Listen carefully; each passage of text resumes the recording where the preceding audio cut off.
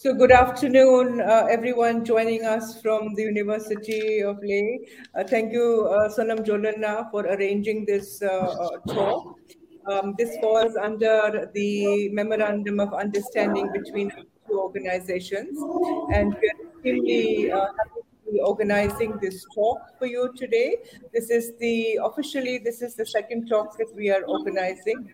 The first two were held by Professor Shrikant Khandapalli, and this afternoon we are extremely delighted and indeed privileged to have Claude Arpi with us to give a talk to your students and faculty members. Before Claude goes into details with his talk, please allow me to briefly introduce Claude to you, although he really does not require introduction. He is such a well-known personality. But just to give you a bit of a run up on Claude. So Claude actually is a overseas citizen of India. He is born in, and he actually graduated as a dental surgeon from the Border University, and he came to India and he settled in India for the last 48 years. Sorry, my mistake. He's the author of many books, but just to name a few, he's the author of Fate of Tibet, which was brought out in 1999. The Dark Shall Be in the Night, The Karma of Tibet, which was brought out in 2001. Born in Sin, The Panchil Agreement, which he brought out in 2004. And more recently, he brought out a series called Tibet, The Lost Frontier in 2008. The Negotiations That Never Were, Dharamsala and Beijing in 2009, and so on.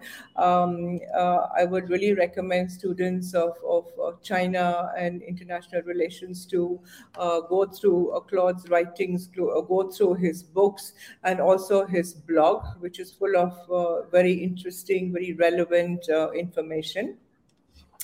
Claude, as you know, has been writing regularly on Tibet-China-India border and military issues, as well as Indo-French relations for a whole host of platforms and newspapers and journals.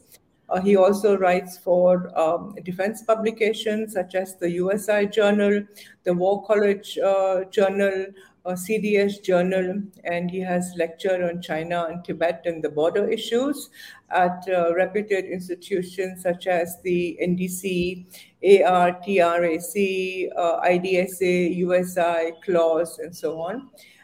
In March 2021, Claude made a presentation on India's northern boundary, history, legacy, and prospects for the Eastern Command in Kolkata, and in December to the same for the same organization on India-China boundary issues. So this is Claude's very illustrious background. I can imagine what it would be if he has to write a detailed biography on himself. So please, I hand over to Claude. Claude will give a talk for about half an hour today, which will be followed by another half an hour of question and answers. And I request Professor Sonam Joldan to conduct the question and answer sessions. The second part of his talk, Claude had actually prepared a 1 hour talk, which he's going to divide into two sections. The first one is today, of course. The second one we plan on Friday, this coming Friday, day after, at the same time, 3:30 on the same platform. So do join us, as many as you can, on Friday as well. So Claude, please, the floor is yours. Thank you. Thank you, Reban. Thank you, Dr. Sonam. I'm very happy to meet you again, even if it's virtually. We had a very good time 10 years ago, and I still very remember very dearly this good time that we had in Leh and visited Pangongso and all different things. So, as Reban mentioned, I didn't understand that. I thought it was I had 1 hour, so I cut it in two, and you will have the first part today. So you have to. The topic is the Sino-Indian Boundary historical background with emphasis on the Ladakh sector. Now, you are the first sufferer since 2000, May 2020. You know what has happened in Ladakh, and China attack in 5 places, Debsang, Galwan, Goka, and Hot Spring, and the Fingers in the Lake, as well as Demchok, has entered into India's territory. And part of the issue has been solved during the 17 rounds of talk in Chushul, Moldo, but still 2 areas are still under dispute. And it's very unfortunate that India has not a very good neighbor. And I will speak about it in the second part of my presentation. But for century, though there's a war have taken place between Ladakh and Tibet, usually it was solved after some time, and both countries could have amicable contacts and a lot of trade contacts, including all the caravan going to Lhasa. So now just geographical background. Border have not always existed. Actually, border are quite a recent thing. 240 million years ago, there was only one continent. So there was no border. There was Australia, you see, Africa, South America, North America, Europe, Siberia, China. And suddenly these continents split, and they became separate continent. And some 10 million years ago, they collided again. They came back into contact, and as a result, you have the mighty Himalaya, and you have Tibet, the roof of the world, as well as Ladakh, and all the Himalayan belt, which is very similar, which is all the result of that collision 10 million years ago. So at that time, there was no border.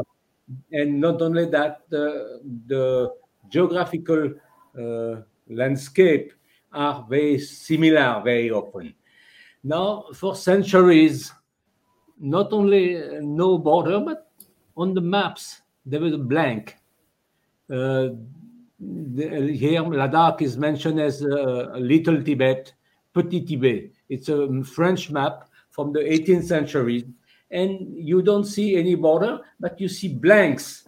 So the geographical knowledge of this area was quite poor. And it's true for Tibet, but it's also true for Ladakh. Just full blank. And I think it's thanks mainly to what we call the Pandits, the people of Himalayan origin, from Kinnaur, from Lahore, from other places, who worked for the Survey of India in Dehradun with the British, who started mapping in the 19th century all that area. So if there's no map, there's no also question of a border. And of course,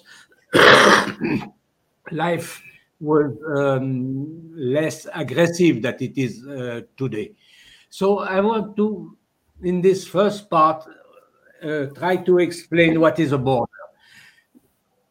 Border has come in the 17th, 18th century with the Westphalian system. Suddenly, that is my territory, that is your territory, and in between there's a border.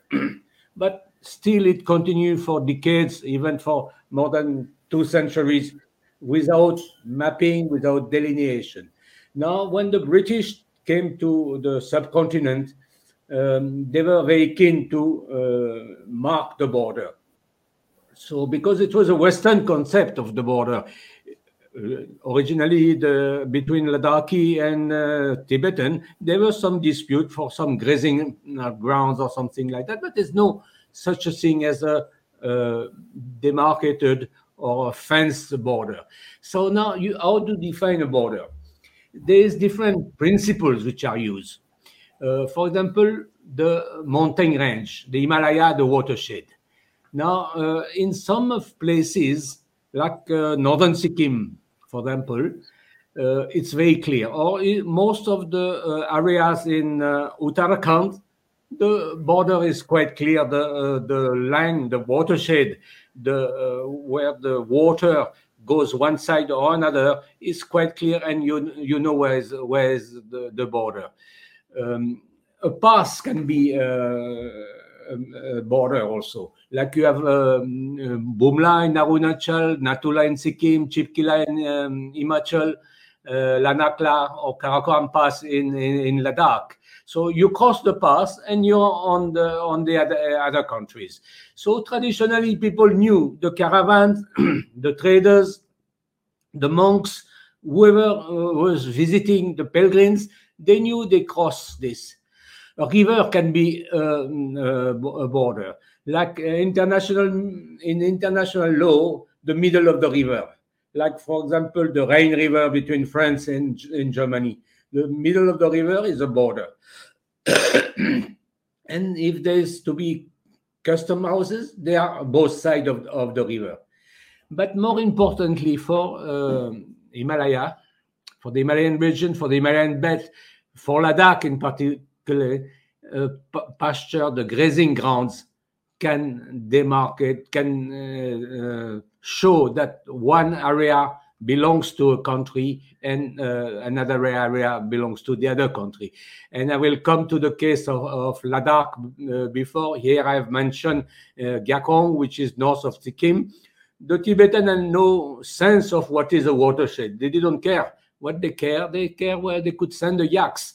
And the yaks could go few kilometers, maybe 15, 20 kilometers south of the watershed. And where they could find the yak, that was their countries. And similarly in Ladakh, I will come to it, many places. And lake can also mark a border. Normally, like in the case of Pangong, that is the middle of the lake, but Chinese have not always respected that principle. But in international law, it's very clear. So that is the way to define the border. So now these principles do not apply in every places. Some places you have to use pasture, grazing ground. Some places it's clear there's a pass. Some clear watershed. And it's the British who introduced that first, the principle. And in 1890, they signed a treaty with the Manchu. But like the colonialist power usually do, they signed an agreement on the northern border of Sikkim without mentioning to the Sikkim government, which was an independent nation at that time, and not to the Tibetan, who also were more or less independent. So they just signed with the Manchu in Beijing and say that's done. And similarly, they did for southern Sikkim, where the Doklam incident took place in 2017. They say there's one peak there, Gemochen, that's the border. But the British realized very soon that Sikkim, it was an independent state. Tibet was more or less independent. Bhutan was independent. And they immediately refused. When the British, soon after signing the convention with the Chinese, the British start to erect pillars, like in the Dokala area near Doklam, where the incident took place. They were broken the next morning by the Tibetan. They said, we don't recognize. Because once again, they were recognizing while the British were recognizing the watershed, they were more into the grazing grounds where the yaks could graze. Now, the first time there was very extensive talks on the border, and I think it lasted for 6 months. There was 5-6 rounds of talks, and the Ministry of External Affairs run the talks along with the Chinese. Chu Enlai had come in April 1960 in Delhi, and he agreed with Nehru, the Prime Minister of India, to have border talks.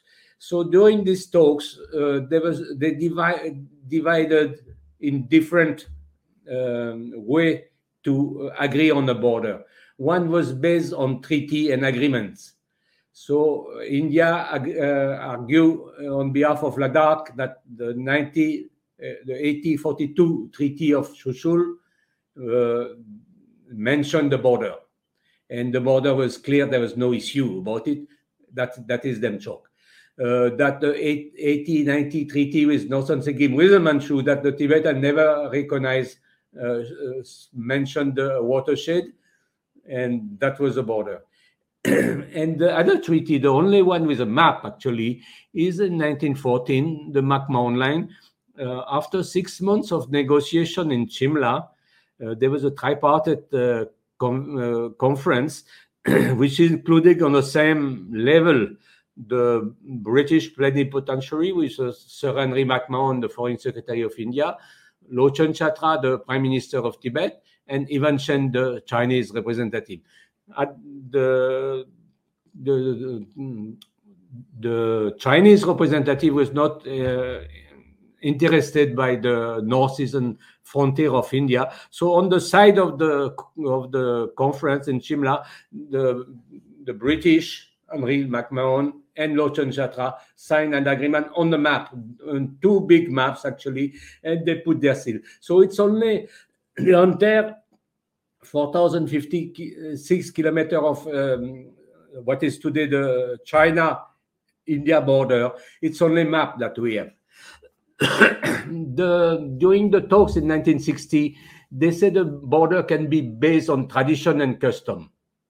Like in Demchok, the caravan would cross, they would go to the next village, Tashegang in Tibet. Everyone knew, excuse me, Demchok was in India, Tashegang was in Tibet.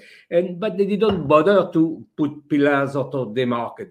Similarly, Chipkila or Nitila in Uttarakhand or Barauti. And the third way, the third classification where during the discussion was based on administration is jurisdiction. Administration means when you collect house taxes, for example. If you collect house taxes from a certain area, it means that, and nobody objects to that, it means that this territory belongs to you. That is the case, for example, in Nilang and Jadang in Uttarakhand, in Chamoli district. There was a dispute, but clearly the Teri Garwal, the Darbar, the prince of the Teri, would collect the taxes from these villages. Therefore, it was part of Teri area. Therefore, it was part of India. And in Ladakh also, in 1960, there was Indian diplomats present a lot of documents. I don't know how they got it, but on the land taxation of all the areas, beyond Nyoma, Dungti, Koyul, all these till Demchok, all these areas, they collected the land revenue records, and they could show to the Chinese who had no records. Chinese, of course, before 1960 were not nowhere. They only they had just come a few months ago, but they had started claiming a lot of Ladakhi territory in some of the places that I mentioned at the beginning, which are today disputed.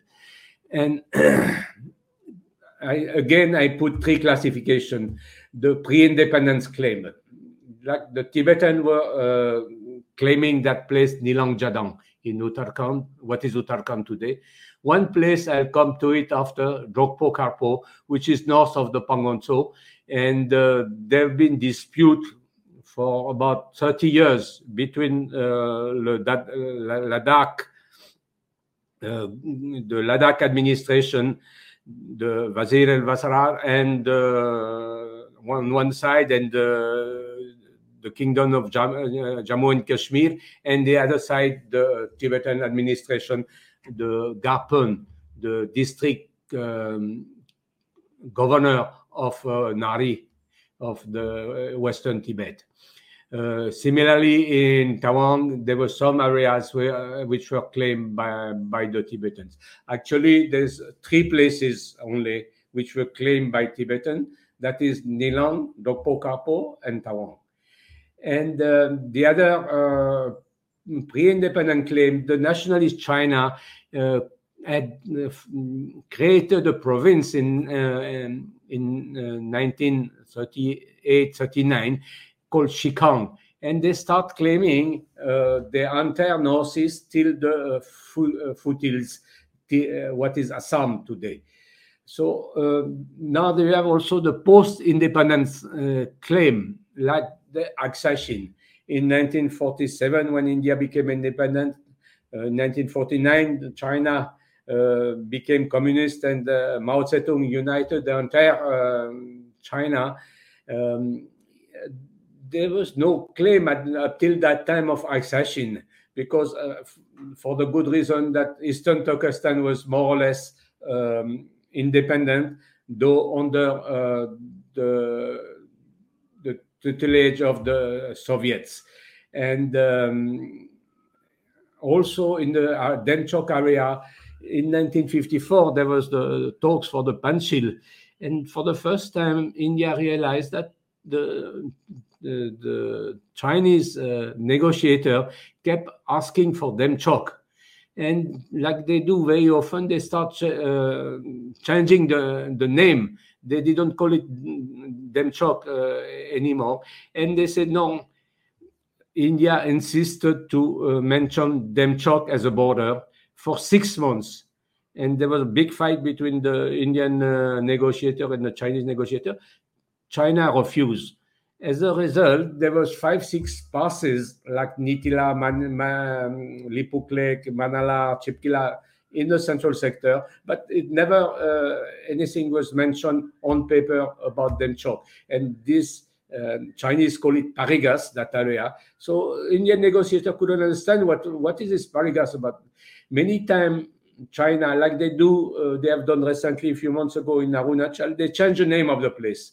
So it's just for confusing the issue. And also the third classification is the post-1962 conflict. In 1960, China produced a map that they said that is our claim. They went beyond during the 1962 war, and particularly in Depsang area, and now they refuse to vacate this area. Cultural background, you're aware of the Changchun Kingdom. We don't know exactly the geographical definition, but that was Ladakh's neighbor and northern India's neighbor, and apparently that more and more research has been done on the archaeological research, and other research have been done on this kingdom, which was pre-Buddhist. The Tibetan had a tendency to forget the pre-Buddhist history, but now it has changed, and many scholars have been studying that kingdom, and that was the neighbor of Ladakh at that time. And I must say that the Chinese have been doing a lot of archaeological research, but for their own purpose. I put political archaeology because they would like to show that all the civilization, everything has come from China, and even Narikosum, all the area in Western Tibet, all these Toling, Saparang, all these very beautiful historical sites, they try to prove politically that this has been part of the Chinese empire, which was not the case, because all these areas have been closely linked with northern India, Ladakh in particular, Kinnaur, Laol, Spiti, and you see when you go to Alchi and you go to Saparang, you understand immediately that the very deep cultural connection. But China would like today that we forget about this connection. Unfortunately, from the Indian side, there's much less archaeology research which has been done. The big turning point for the Tibetan Plateau was when the first monastery was built in Samye, and with the help of Guru Padmasambhava. And very soon after, there was a dispute between the Indian and the Chinese school of Buddhism. And at that time, when there's a dispute, it's debated, and the monks debated intensely for 2 years between 792 and 794, and the Indian path finally prevailed on the Chinese path. So that's why Tibetan Buddhism today, including the Buddhism which is practiced in Ladakh, is come from India, and many of the part of the tradition come from Nalanda. Dalai Lama, who is starting his teaching today, has mentioned time and again that the Tibet Buddhism is originally from Nalanda University. But there was a proclamation in Samye that from the Indian way would be thereafter the state religion of Tibet. And of course, it is valid for Tibet, but it applies also to the Himalayan belt, which was very close culturally and religiously from central Tibet. Now Tibet became a big empire. It invaded part of China, part of what is today Xinjiang, eastern Turkestan, northern India. And I don't have to tell you about that, but it also spread that culture and that religion of Tibet. And you aware I don't have to say much about Nimagon, who divided the king of Western Tibet, who divided his kingdom into three. That was the birth of Mayul, what is Ladakh today, and based in She, the capital. And since then, Ladakh, that was 10th century, since then Ladakh has been independent country, though for some time under the kingdom of Jammu and Kashmir in India. When the Buddhism disappeared from Tibet because due to the fights between the Burn original faith and the Buddhism, but when it reappeared on the border area in Ladakh. I don't know, from Rinchen Zampo, the main main monk who propagated Buddhism for the second propagation. I don't know where he's born. Some people say he's born in Kinnour, some people he's born in Western Tibet. But what it was culturally one area, whether from Alpi to Tabo to Chaparong and Toli.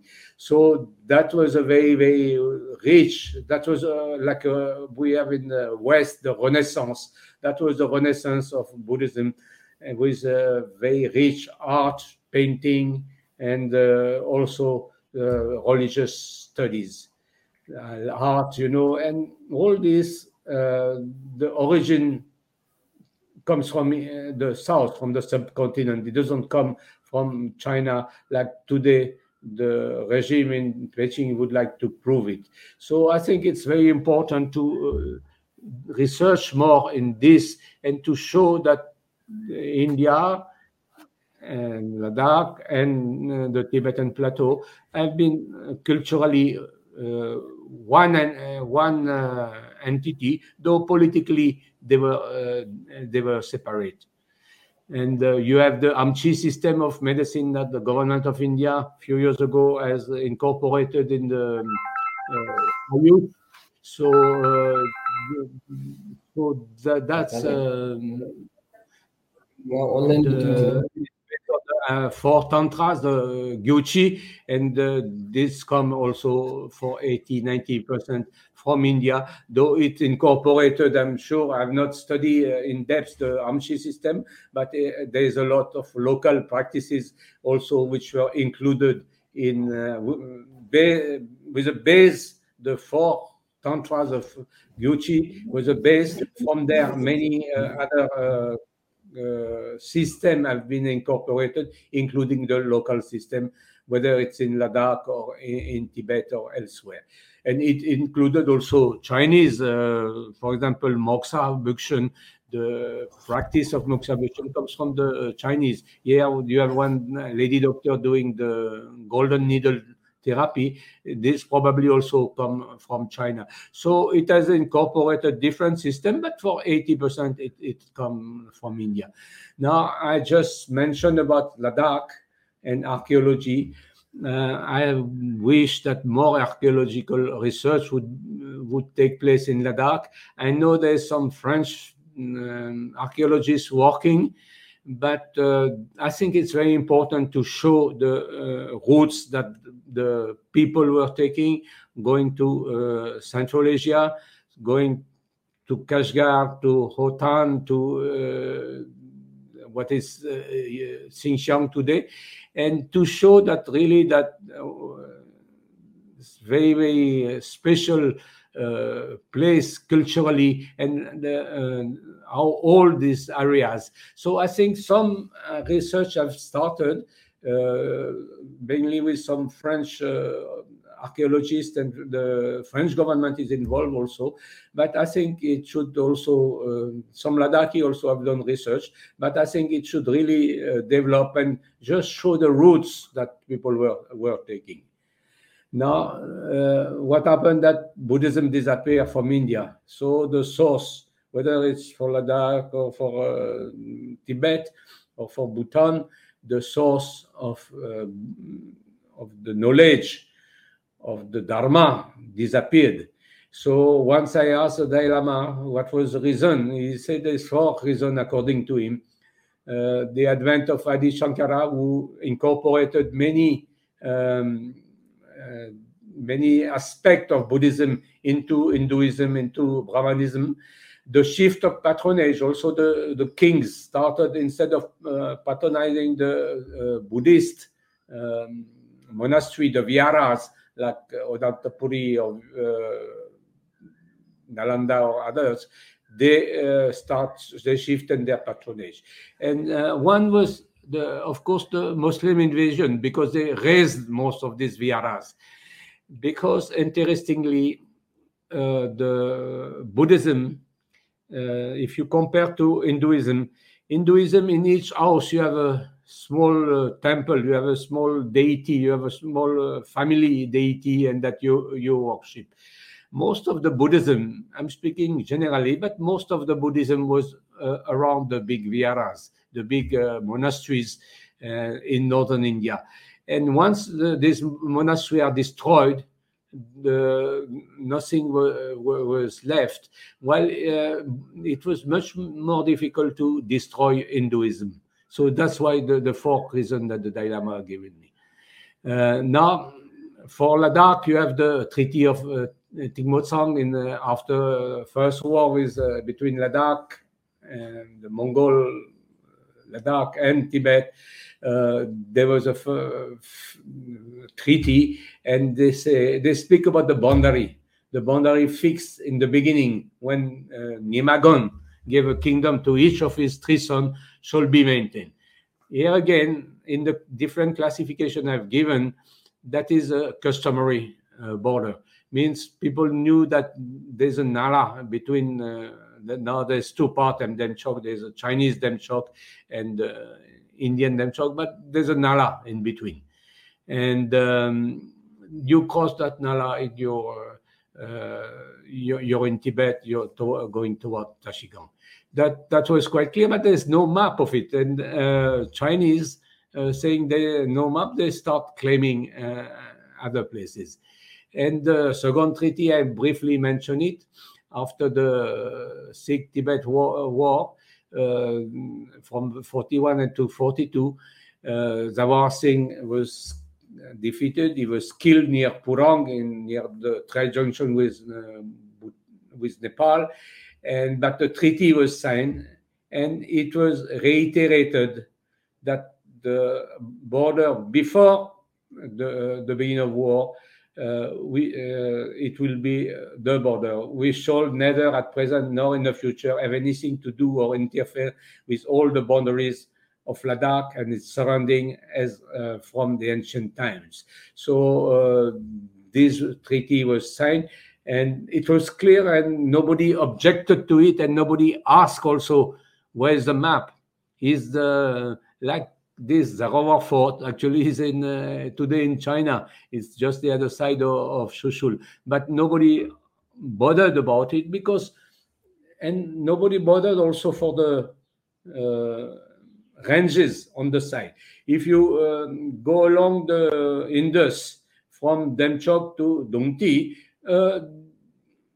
one side you have the Kailash range, and the other side you have the Ladakh range. Nobody claim this range belongs to me, or this range it belongs to my country, because people were traders or pilgrims or monks, and they would follow a route. So it was more important a route that a border. You follow the route, and at one point you cross into the other countries. So that's why I was saying that this archaeological research or studies should also include the study of the routes, because routes when, for example, the caravan would go from Leh to Lhasa, the Lopchak, nobody bothered that this Kailash range or this Kailash range was clearly in Ladakh, but nobody bothered what the peaks on the range belong to Ladakh or belong to Tibet. So the old trade route was very important for both countries. You have, for example, in Uttarakhand today, you have heard about 700 or 800 villages which are ghost village. These villages have been totally emptied because once the trade was closed in 1962 after the war, everything stopped. All the caravans stopped going.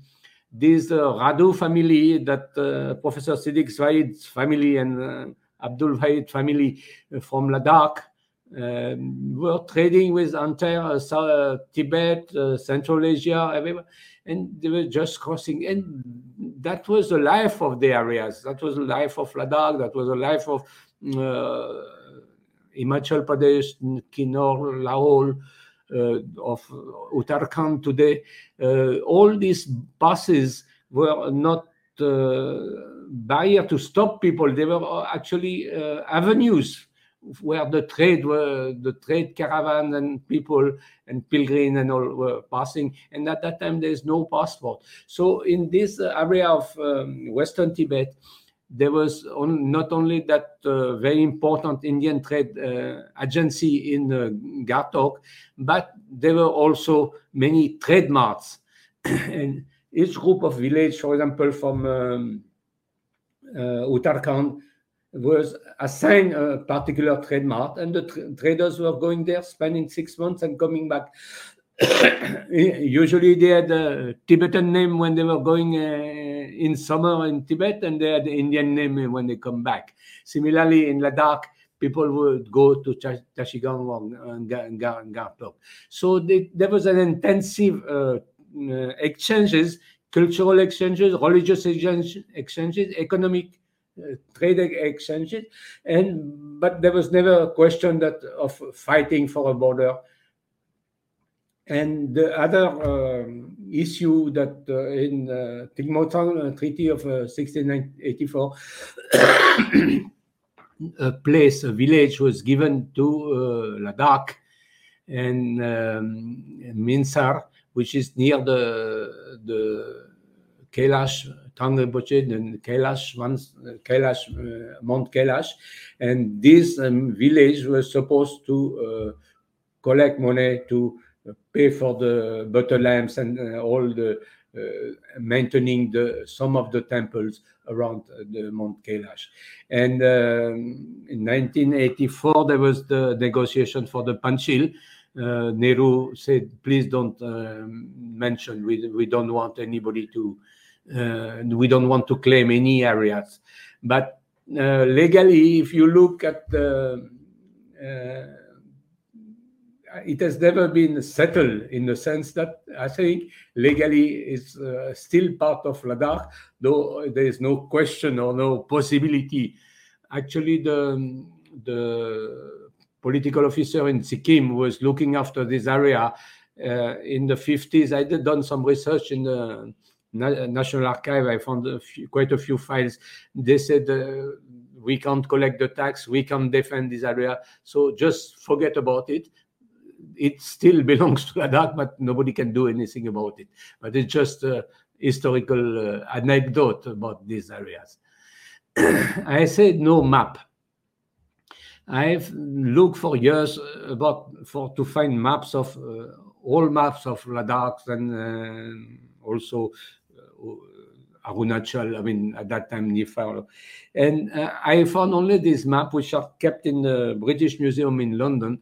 And you can see Tashigang, the south is up and the north is down. No, so you find Tashigang. So, but this mark again, there's no border about this mark. 285 is Tashigang, and 286 is Demchok. And there's a Demchok Samba, but I think the bridge, but it doesn't exist anymore. And after that, you go deeper into Ladakh. So the fact there was no map, somehow there was no border dispute at the same time. It was a gentleman agreement between the neighbors, and there was a relatively good neighborhood. Everyone was has own perception, but there was a generally good agreement. Another map of Gartok and Gargonsa, which is Western Tibet. So apart from that map, I've never found. I'm very happy if some of you students find a map in, I don't know, if some archive or in Jammu or in Srinagar or even in Ladakh. But I've never heard about maps. I'll be very happy if you find maps of this area.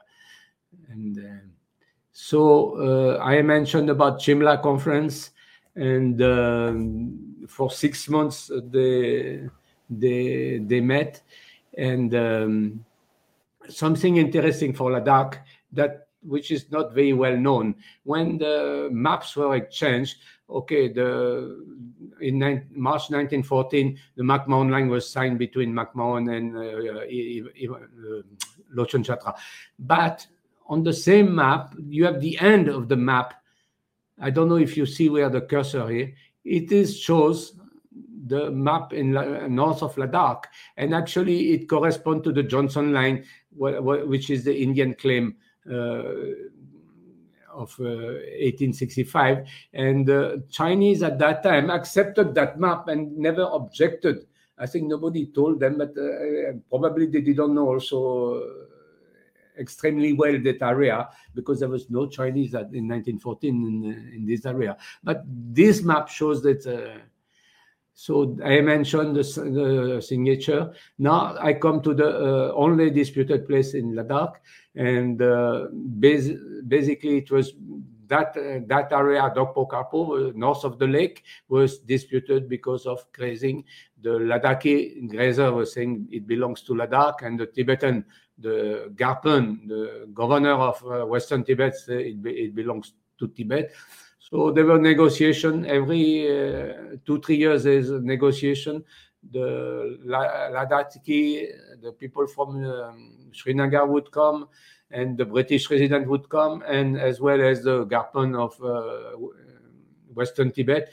And at the time of independence, the dispute was not solved, but practically Tibetan were occupying it. Therefore, after when Chinese came in after 1959, they took that area. But it was the only place. So other places, like we speak about where the Galwan, where the confluence of the Chok and the Galwan River, there's no discussion, not even question of grazing right or anything like that.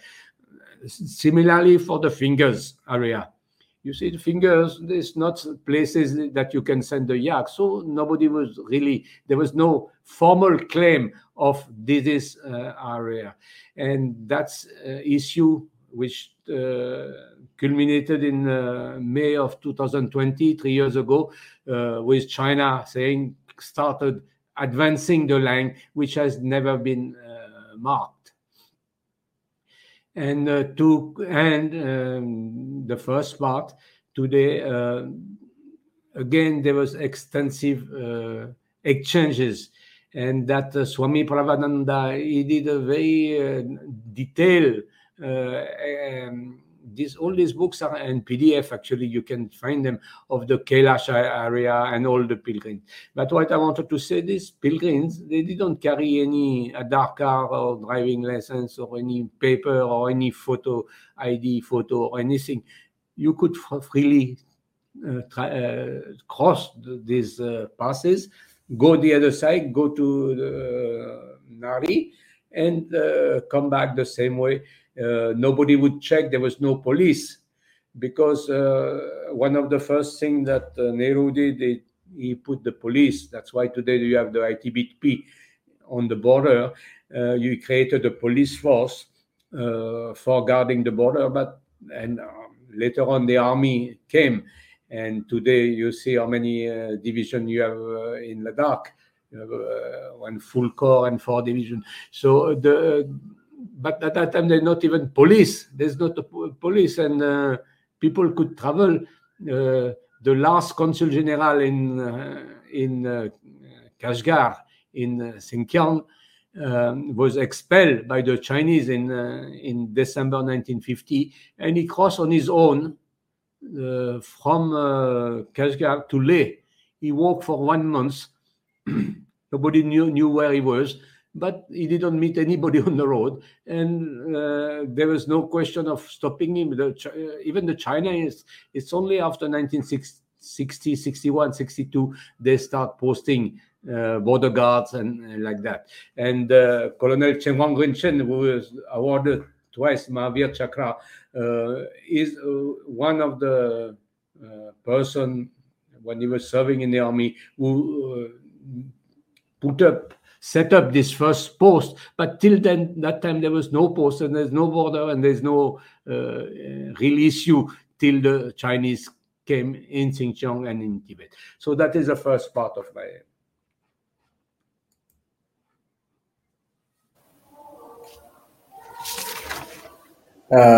Thank you, Claude Arpi, for your very interesting and insightful talk on a very important topic.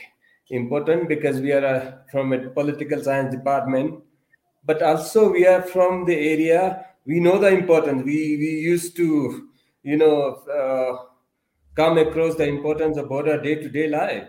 Thank you very much for your interesting talk. You talk about a French researcher in Ladakh. His name is Quentin. He's still in Leh. He's doing research on archaeology in Ladakh. Now, there are some questions from the participants and some comments also. One of the comments is by Tempa Dargal. Very interesting how Buddhism played a role and continues to play a role in strategic borderlands. He has a question for you, sir. How can we utilize the art, be it Tibetan or Indian art, as a soft pass to convince the world that the contested borderlands is their territory? So this is his question. I think it's very important. I mentioned several times archaeology, but also art and architecture, and Western Tibet is so close from Ladakh, as well as other areas like in Kinor and all. So more research. I don't know if the government realizes this. As you're aware that ASI sometimes is little administrative, to put it nicely, and they don't realize. But I think it's governments slowly realized that there's a border issue, mainly after May of 2020. So I mentioned, for example, these villages which are becoming empty. Now they have started government vibrant village, including in Ladakh. Many of this. That is a very good scheme. India should really help these villages and should also help to restore the Gompa study. I think more scholarly work has to be done to study migration also, art, culture, from where these artists would come. When they went to Chaparran or Toling, they were coming from India, no? So, and you can see the influence of the Kashmiri art, many of them. It is true that in eastern Tibet, in Kham, you see more influence of the Chinese, but all the Nari area, it's all the influence of Kashmir, Ladakh, and all. So this should be really documented by scholars, no? And of course, it has a political value, a soft. Now we speak about soft power, but China is doing it very, very systematically, like the excavation. It should be done in, and also I think it's very important to study the pre-Buddhist area. What are the migration? Where, could people live in near Pangong Tso, for example, when the water was salted? Some people, I remember about 20 years ago, had studied the pollens which were on the Pangong Tso, so that they could see, they could find out what was the climate at that time. Apparently, the entire Indus Sarasvati civilization disappeared because of climate change. There was a change of climate. It was in this what is Pakistan today. The Sarasvati River disappeared, but it was also on the Tibetan plateau. While researches have been done on the Indus Sarasvati side, including how the river disappeared. No research has been done in Ladakh or in Tibet. There was one fellow, I used to be in contact with him, Professor Vincent Beleza. I think he had done a lot of research on the stone painting in Ladakh and well in Tibet, and that was interesting. But more people should do this research, and the government should facilitate, because unless the government facilitate excavation, it will be very difficult. So it's not only art from the second propagation of Buddhism from Rinchen Sambo's time, which is important, which has been in some way Alchi or Tabo had been researched, but also before that, and shows these areas have been closed. Like nobody study really the migration of the Amchi system, no? The history of the Amchi system from the Burn and how it evolved, how it incorporated the Burn tradition and all this. So I think it's up to you in Ladakh University to do this thing, but you need the help of the government, because especially for excavation, you need all the permission and everything. But I think it's fascinating what happened 2000 BC with the climate change. What happened in the life of the people in Ladakh, or which area were inhabited. Thank you. So there is another question from Jigmet Spaldon. What is the most dramatic change witnessed in the border outline between Ladakh and Tibet when Namgyal dynasty was replaced by Nimagon's Lachen dynasty? You see, I think the most dramatic is 1950, when the Chinese enter first Turkestan, and I'll go to it in my second part. and a few months later, Western Tibet. And because before you could speak with your neighbor, you could discuss, you could negotiate. Dopo you discuss for 30, 35 years. Nothing much happened. The grazer keeps sending their yachts. But there's no war. Look at what has happened in May 2020, How many 70,000 Jawan and officer on both sides, on each side, So that is the most dramatic for the border.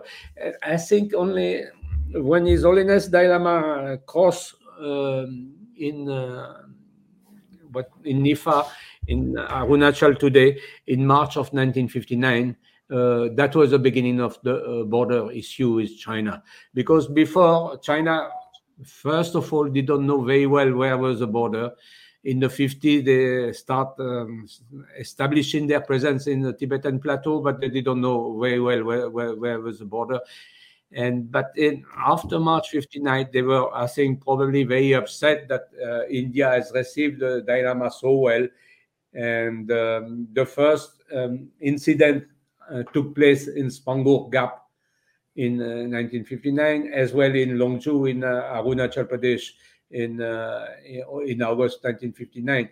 And immediately after, there was a long series of letters exchanged between Nehru and Chou Enlai, and that's the beginning of the border issue. And it came to 1960, the negotiation that I mentioned. But all this I will cover in the second part. So the turning point, the most dramatic change was change of neighbor, the new neighbor coming in, China. With the Eastern Turkestan, there was trade. There was trade to Central Asia. All like the Radu family, they used to, they had go down in Kashgar, go down in Central Asia, everywhere, in Lhasa also. And the caravan were going, nobody asked anything, a passport or anything like that. And life went on without a border. But the border came alive in, I would say, September, October 1959. I will cover next time. Okay. So there is another question, sir. It's from Punchok Namgyal. How far you think that the present Chinese government is involved in promoting Buddhism?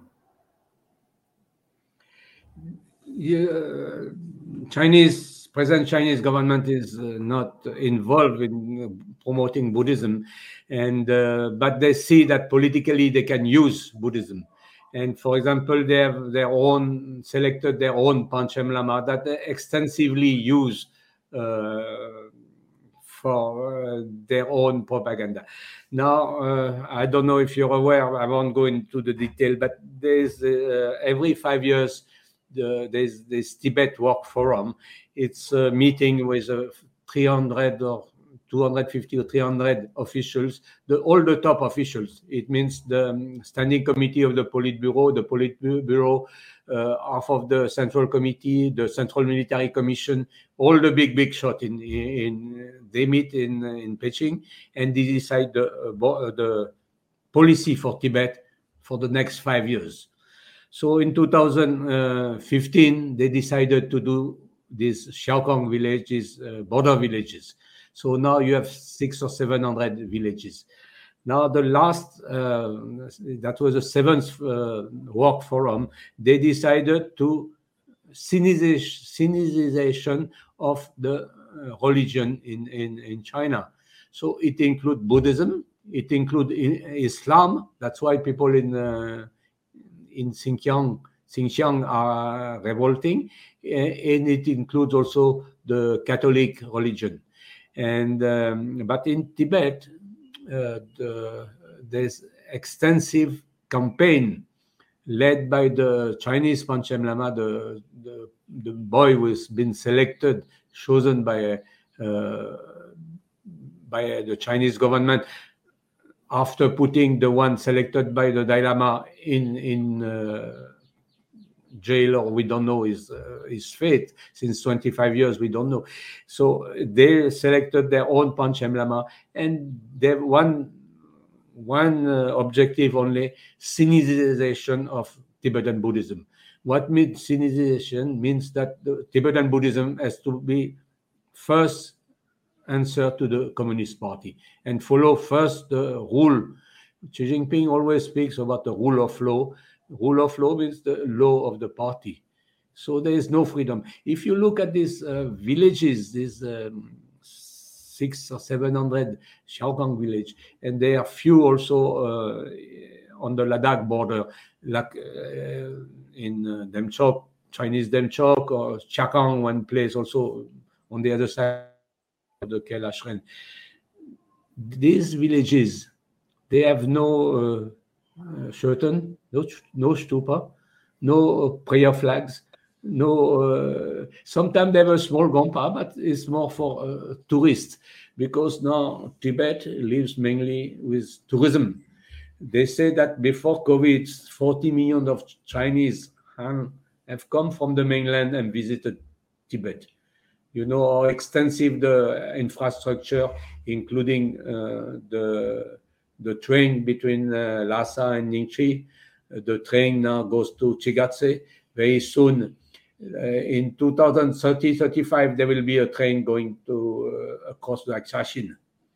So they bring tourism, because they say tourism will bring revenue, will make people slightly better off, and people will be happy. But they should remain communist. And so we can't really speak about promoting Buddhism. It's promoting Chinese Buddhism with communist characteristic.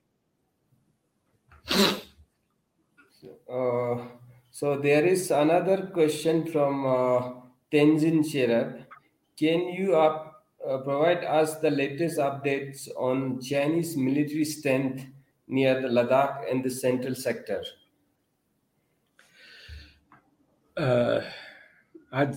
There's about the same number of both sides, India and China. I would say 60, 70,000. But I think what is important to understand is the infrastructure that the Chinese have developed to reach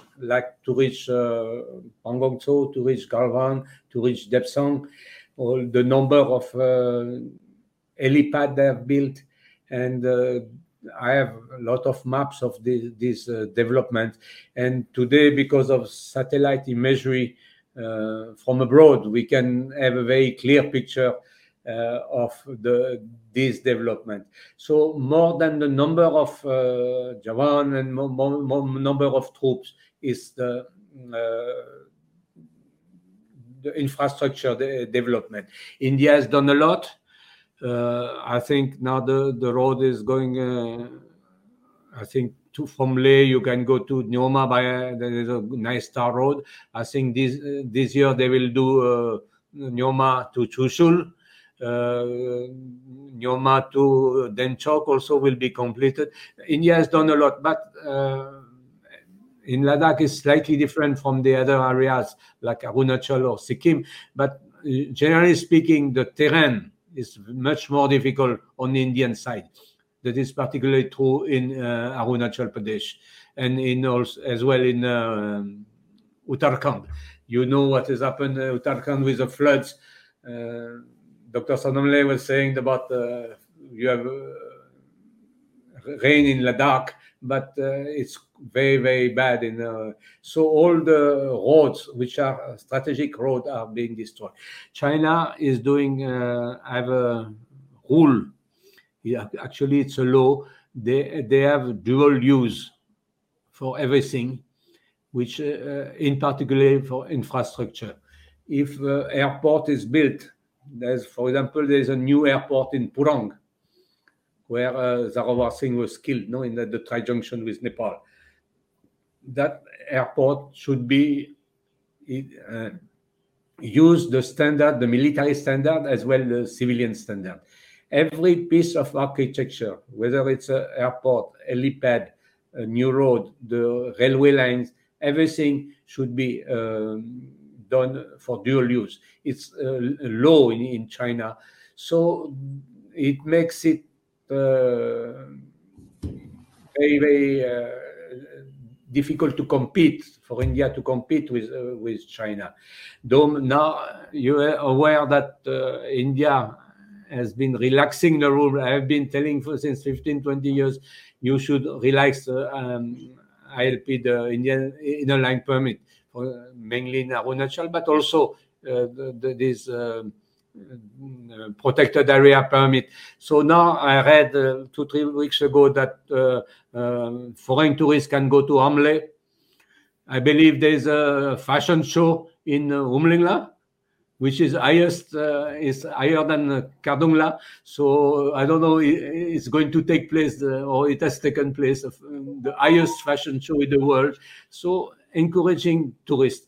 My argument was that this area, Indian area, you should they should not disturb the defense forces, but let people see this area.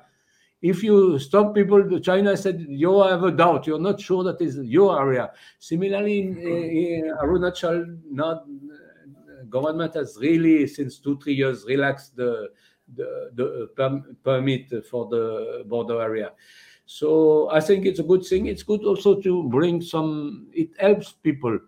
Last year I went to Shushul and I asked the villagers, they say, we want tourists, we want to have a homestay, we will get some revenue.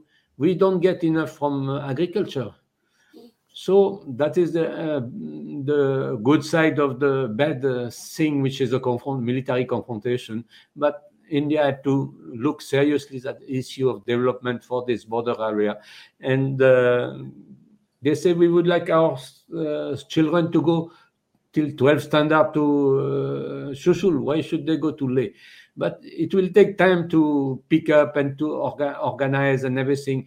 But first, if you have roads, if you have telecommunications, people will not go for taxi driver in Leh or like that. They will do homestay and like that. So I think it's changing.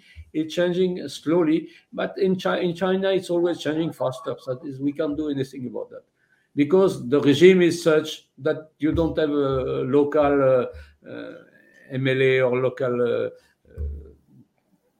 person elected from the Ladakh Hill Council or like that. There's no democracy. Democracy is slightly slower, but ultimately it is much, much more stable.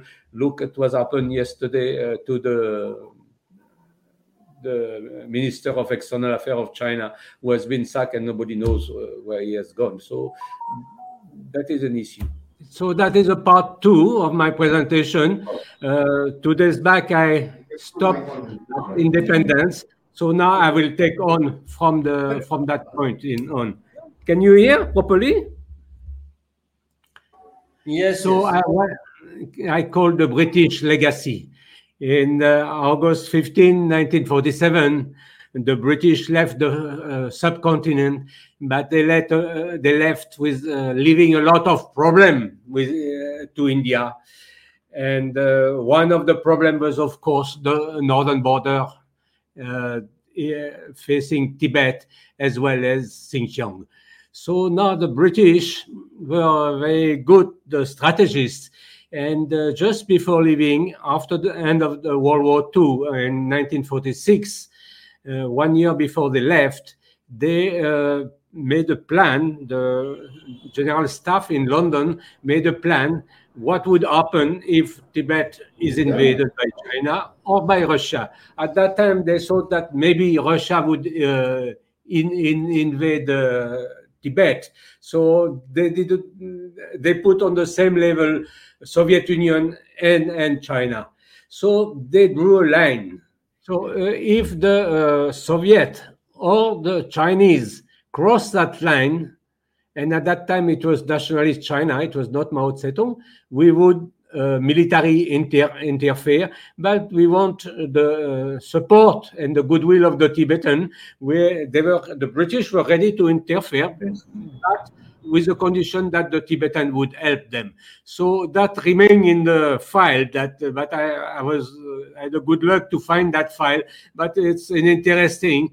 Because we'll see that in 1950, when the Chinese walked in Tibet, it was no question for the government of India to intervene militarily.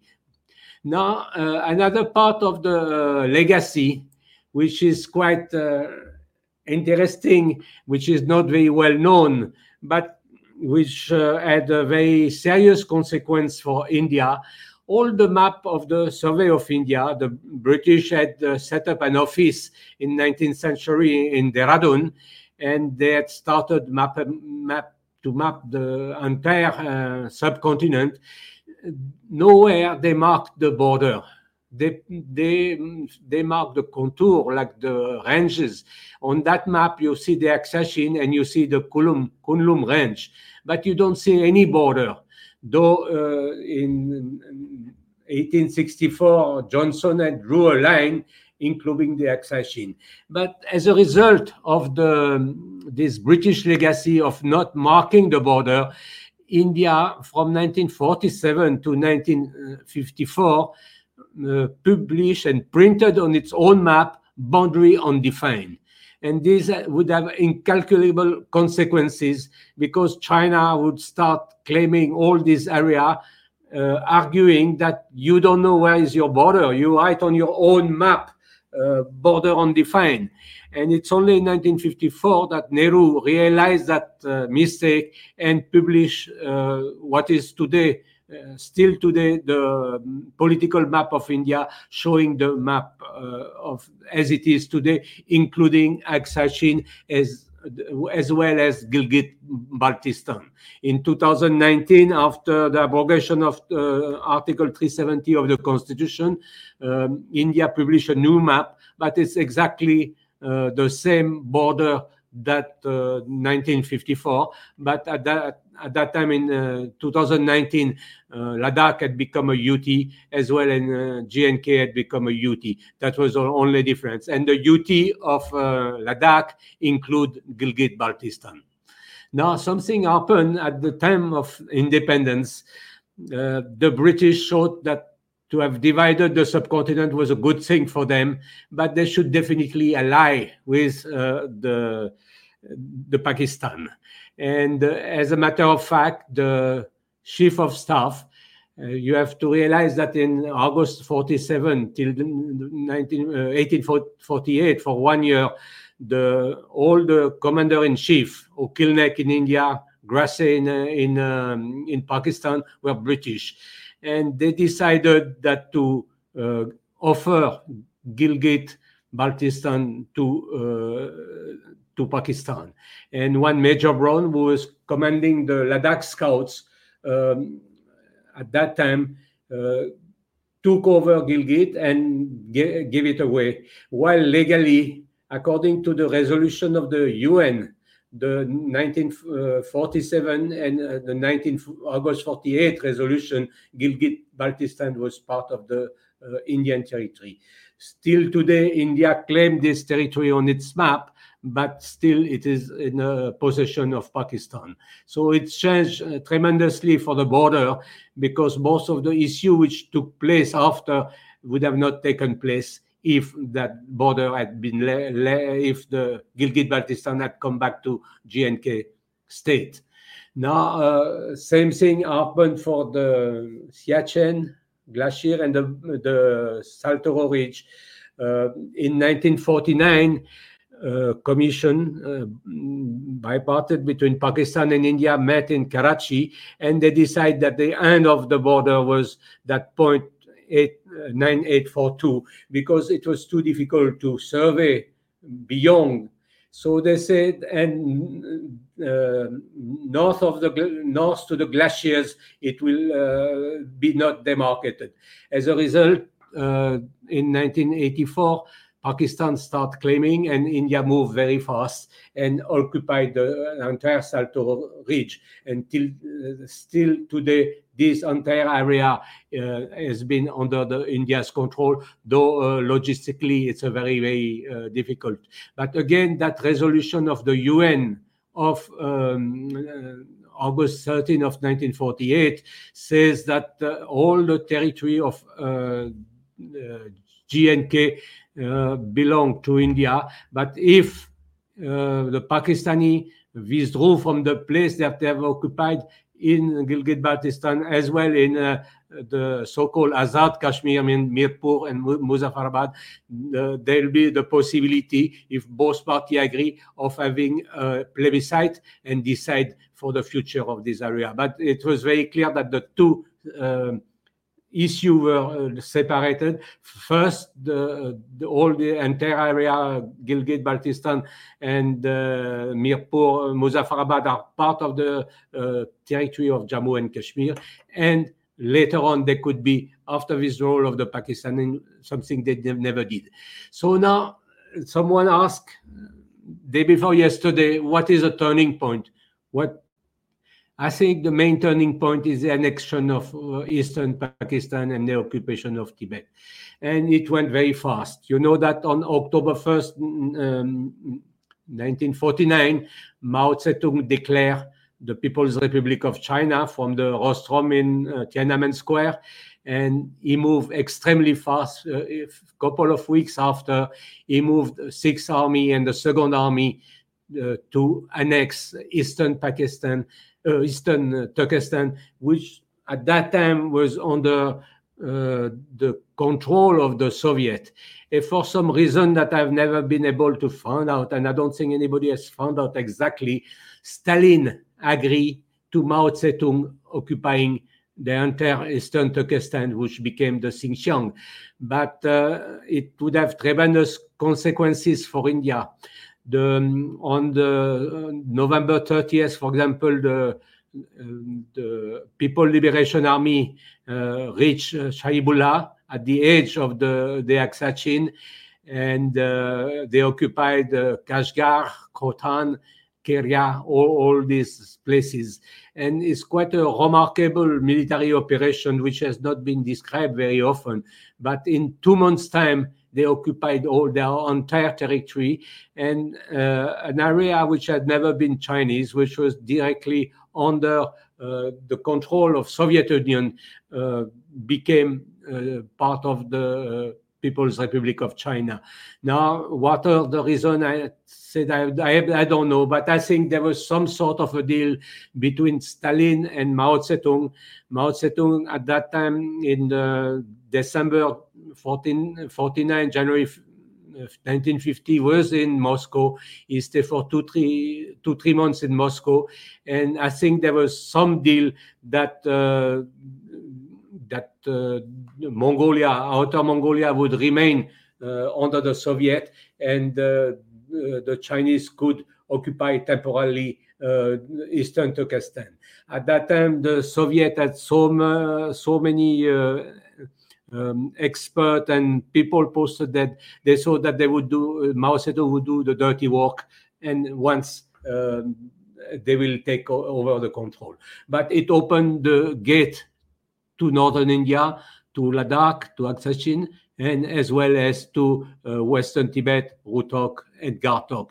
Without this military operation, Mao Zedong would have not been able to take the entire western Tibet. Now, 1 year later, Mao Zedong invaded Tibet. He crossed the Upper Yangtze on the October 7, 1950, and from 3 directions, he moved towards Chamdo. In about 12 days' time, Chamdo fell, and it was the capital of the Kham province, and it became part of the People's Republic of China. And it's mainly the 18th Army, which came from Sichuan, from Yan'an and Ganse, who occupied Chamdo. The governor of Chamdo, of Kham, Nabe Nawang Jingme, surrendered without fighting. There was no fight, and there was about 3,000 or 4,000 Tibetan soldiers they fought, but they were not at all equipped and trained to fight a war against the People's Liberation Army. For Mao Zedong, it was the first phase. He wanted to do a military operation in eastern Tibet, and the second operation would be a diplomatic one, and it resulted in 17 points agreement, which was forced on the Tibetan in May 51 in Beijing, and even the seals of the Tibetan government would be forged, and it resulted in the control of the entire Tibetan plateau. Now, what is interesting is your side, the Ladakh side and the Nari side, the Western Tibet. On August 1st of 1950, 126 cavalrymen only, 136 cavalrymen invaded and took over. So it just shows how weak was the Tibetan state. There was no fight. There was nobody to defend the entire Nari, which is a huge landmass, and to come at the gate of Ladakh. So 136, and in the recent years, they have put a big museum in Nari, and they have done a lot of films showing that the heroes of Western Tibet who took control over Western Tibet. The two governors of Nari, the Garpen, just surrender without any fight and start serving and helping the Chinese troops. Later on, more troops came, but by that time, by October 1950, they were surrounding the Aksashin and Ladakh. Now, in the early 50s, the border issue emerged, but in the meantime, for a few years, the situation continues as it was in Lhasa. Lhasa had a full-fledged mission up to 1952. Later on, it had a consulate general in Lhasa, India had. And there were, for 3 years, Mr. Richardson, the former British head of the mission, became the Indian head of a mission because India had nobody who had the knowledge of Tibet like Mr. Richardson had. Later on, Mr. Shumul Sinha, who is at the bottom here, from the Foreign Service, replaced him, and he was an extremely brilliant diplomat. He kept warning the Nehru government and the Ministry of External Affairs that China is going to invade, and that would be a huge change for the borders of India, but nobody really listened to him. In Gangtok, there was a political officer, also an extremely brilliant Indian civil service, ICS officer, Harishwar Dayal. And his wife is the only lady who played in Wimbledon in the 50s, actually. It's a very interesting story. And when the Chinese came to Lhasa, the Dalai Lama had to leave Lhasa and take refuge in the Chumbi Valley. He was given a guard of honor by the Maratha Light Infantry, which is called the escort, the military escort, which was posted, the Indian military escort, which was posted in Tibet. So at that time, India had the military escort, had 3 trade agencies, and a full-fledged mission. Now, the other big change after the first change of 1950, the second big change is the Panchshir Agreement in 1954, because for the first time, India admitted that Tibet was part of China. And the title of the Panchshir Agreement, it is known by the name of Panchshir because preamble was inserted in the agreement, but the agreement, it's mainly for the trade as well as the pilgrimage in Tibet.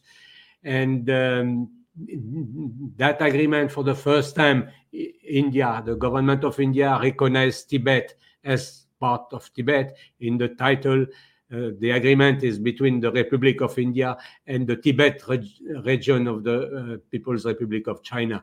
So that was the end, legal end of Tibet, at least as far as India is concerned.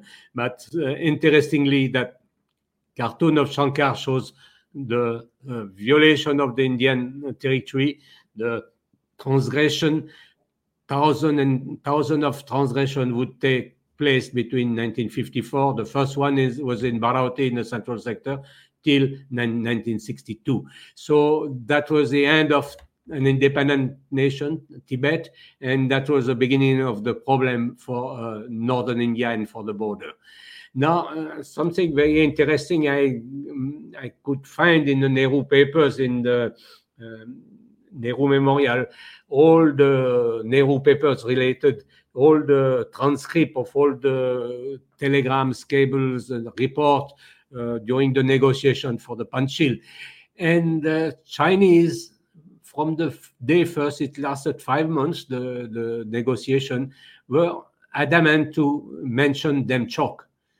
And the Indian negotiator couldn't understand. And at the end, in April, just a few days before they finally signed, the Indian ambassador, Mr. Raghavan, got very, very upset with the Chinese. They shouted at each other, "Why you don't want to put Demchok? What is the problem?" They said, Chinese said Demchok, the entire Ladakh is a disputed area, and that's the reason. While they put 6 passes like Niti La or Manala or other passes in Uttarakhand, they refused to put anything about the border between Tachigang and Demchok. And later on, a few years later, they would claim the entire territory along the Indus between the Kailash range and the Ladakh range up to Dungti. And still today, they are claiming this area. Though in the 1942 treaty, Schulz Treaty, I mentioned it 2 days back, that the boundary were very clear that Demchok, the Nala, was the border. You see, the Chinese started building that road in 1952-53. And in 1957, it was inaugurated. Now, usually the government of India said that they have not noticed the road. And but in fact, when Captain Rajendra Nath, he became Major General later, claimed he witnessed the starting of the road in 52. I said that royal battle during the negotiation for Panchil in 54. In 55, there was Lakshman Singh Jangpangi, one officer originally from Uttarakhand. He was posted as an Indian trade agent in Gartok, and he discovered that China was building the road, and he was told by the Chinese they were building the road.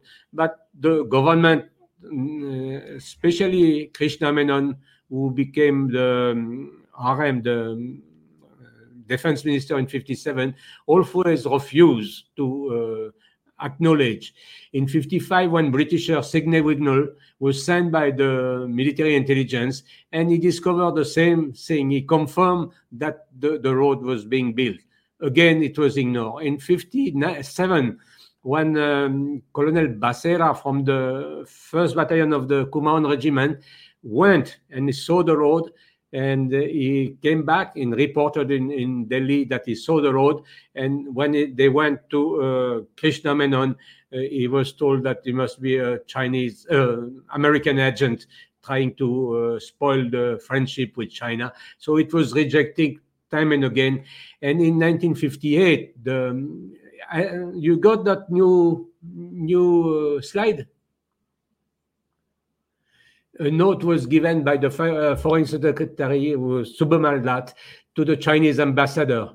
It says it has come to the government of India notice that the road had been constructed by China across the eastern part of Ladakh region of the J&K, which is part of India, the completion of which was announced in September 57. So 1 year after the completion of the road, once the road was in service for 1 year, the government started protested, and they said it is a matter of surprise and regrets that the Chinese government should have constructed the road through indisputably Indian territory without first obtaining the permission of the government of India and without even informing the government of India.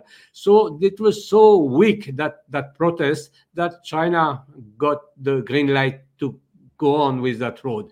And today it is very doubtful that if they ever return that road, because that road is so important for them to link their two newly acquired province of Xinjiang and Tibet. It was the easiest road. It was across the desert, and there's not many passes, and it was easier to. But the years after 56, 57, life continue, at least for the monasteries. In 1960, there was about 400 Ladakhi monks in different monasteries, and Kushok Bakula went to Tibet in 57. He went to each of these monasteries. He met the Chinese representative at that time, and at that time nobody foresaw that there would be the uprising of 59 and subsequently the revolt of the Tibetan all over Tibet. So something interesting, actually, if you look at the Indian Consul General in Lhasa, Mr. P.N. Cole, most of his work was on the Ladakhi monks, because China said that these monks are Chinese. So the Indian consul would say, no, they are part of GNK, they are part of Ladakh. And it took nearly 1 year for releasing these monks and letting them come back to Ladakh. And Kushok Bakula, of course, was very instrumental in pushing once he had gone back to GNK. And at that time, also, Taksang Rempa, the head Lama of Emis, was studying in Tibet. And it's very unfortunate that Tule is still in Lhasa. I think the Ladakhi have tried to get him back. He came once or twice, but today he's in Ladakh, and I think China is not planning to let him go. So just to say that despite the road, despite the tension which was starting brewing in Tibet, the revolt in eastern Tibet in Kham, life went on for a few years, and there was a heavy Ladakhi presence, but also Bhutanese and also Nepali presence in Lhasa. So it's only in 1960 that China, for the first time, and actually the only time, published a map of their claim all along the border, which is including even Gilgit-Baltistan to the tri-junction with Afghanistan, to the Wakhan corridor here. So Chinese policy has been, that is my interpretation, but you can agree or disagree, but as I see it, first help yourself. You take the Ashashin, and after they say we are ready for the negotiation. They start saying in 58, 59, we are ready for negotiation. The first clash, they took some Indian officers from the sappers, Iyengar. When Captain Iyengar, they made him prisoner. They kept him several months in China, and finally returned.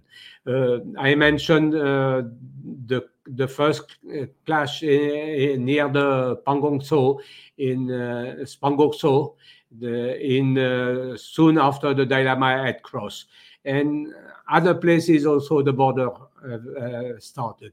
All these clashes, except the 58, when they caught the Iyengar, are linked with the Dalai Lama's taking refuge and India welcoming His Holiness in India.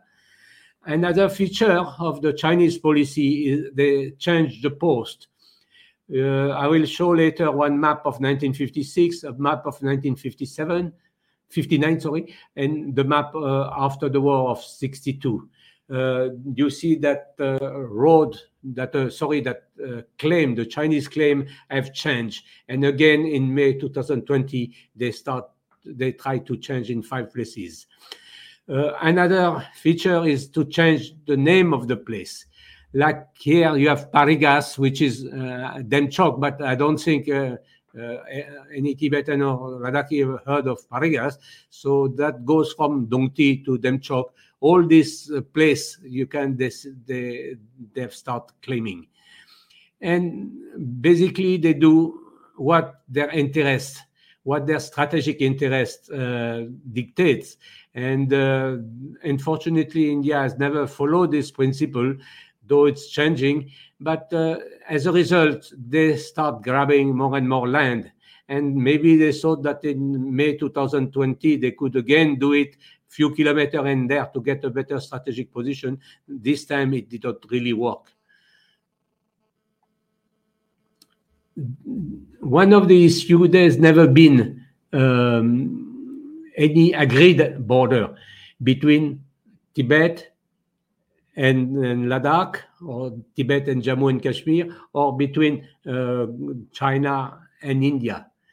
I mentioned 2 days back the convention between the Great Britain and the Manchu of 1890. It was repudiated by Tibet because Tibet was not part of it. Similarly, for the trade regulation in 1893. When Youngest Band invaded Tibet in 1904, there was a convention. It was repudiated by China. In 1906, there was a convention between the Great Britain and China again. It was repudiated by Tibet. Only the agreement of 1908 was agreed by the 3 parties. And of course, 1914, I mentioned the Shimla conference and the McMahon line. China never accepted that line. And it was not ratified by China.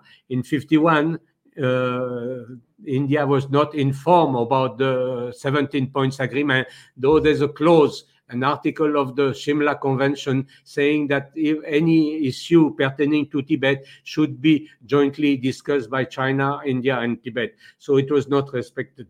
And in the case of the Panchshir Agreement that I just mentioned, it's quite shameful. It's quite shameful, but Tibet was never informed about it. And I've read all the exchange of in the discussion between the Consul General in Lhasa and the PO in Gantok and the ministry. They've never informed Tibet that they were negotiating on their back. The government of India was negotiating with China on the back. So the big change was the Dalai Lama when he came to India.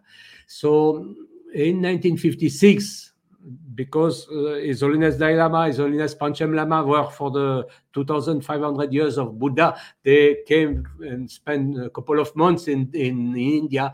Chu Enlai came. He was very nervous about the presence of the Dalai Lama and the Panchen Lama in India. He came and there was a map. He showed a map which is representing the Chinese claim.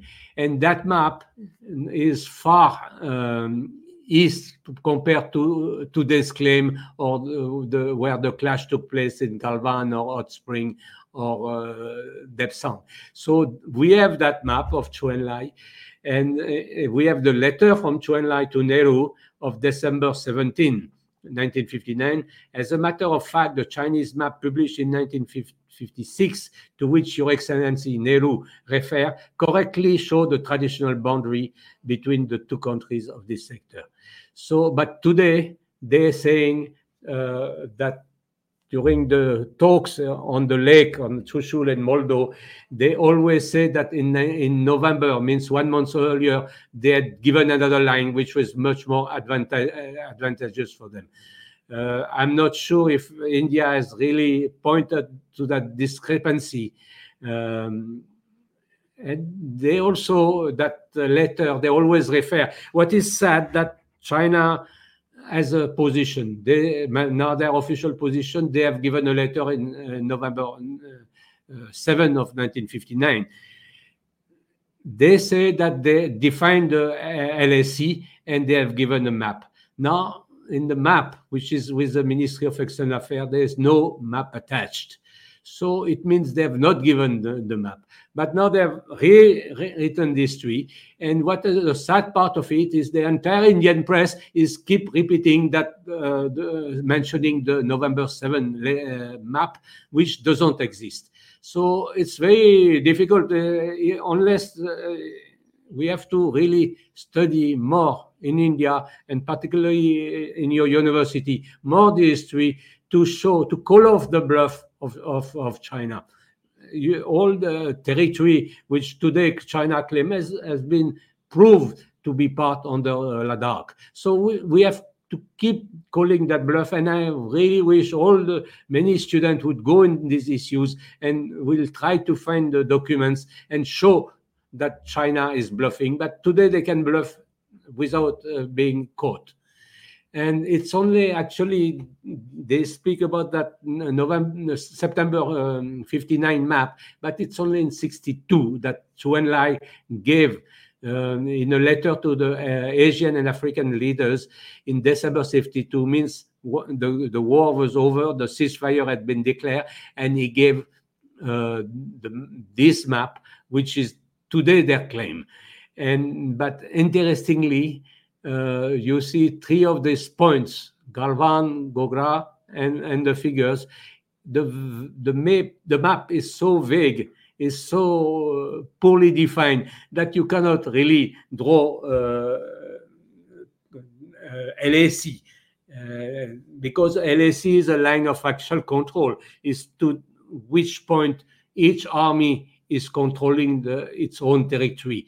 On this, it's absolutely impossible. So it resulted by the May 2020 attack in 5 places, but 3 of these places, it's so vague, the map, that it's very easy to advance 1 or 2 kilometers, one LAC, which was not existing in 1959, that is the only map given in 1962 by China. India and China had talks several times for several years. The first one was for the central sector in Baravati, in Chamoli. It was inconclusive. Not only inconclusive, but each time China went back on its promise.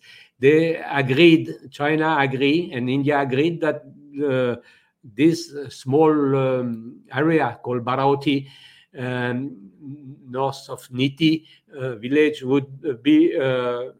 could be patrolled, but with unarmed soldiers. And the first year after the talks in 59 and in 60, China sent armed patrols. So that is a long story of agreement between China and India. The agreement is signed, but later on not followed. And there were talks in 1960, I mentioned it 2 days back, and talks in 61 between Indian ambassador in Beijing, G. Parthasarathi, and the director of the ministry in Beijing. It never found any conclusion, and it ended by a border war because, again, China tried to advance the border at that time. In 1960, for the first time, Zhou Enlai mentioned of LAC, a line of actual control. And it was the first time India had never heard about this thing. They were thinking in terms of IB, international border. But line of actual control is different. You have a certain claim, like India claims the entire Aksashin, but it has no control over the Aksashin. So for the first time, Zhou Enlai introduced this, and he said we should restrict ourselves to the LAC, where the administrative jurisdiction.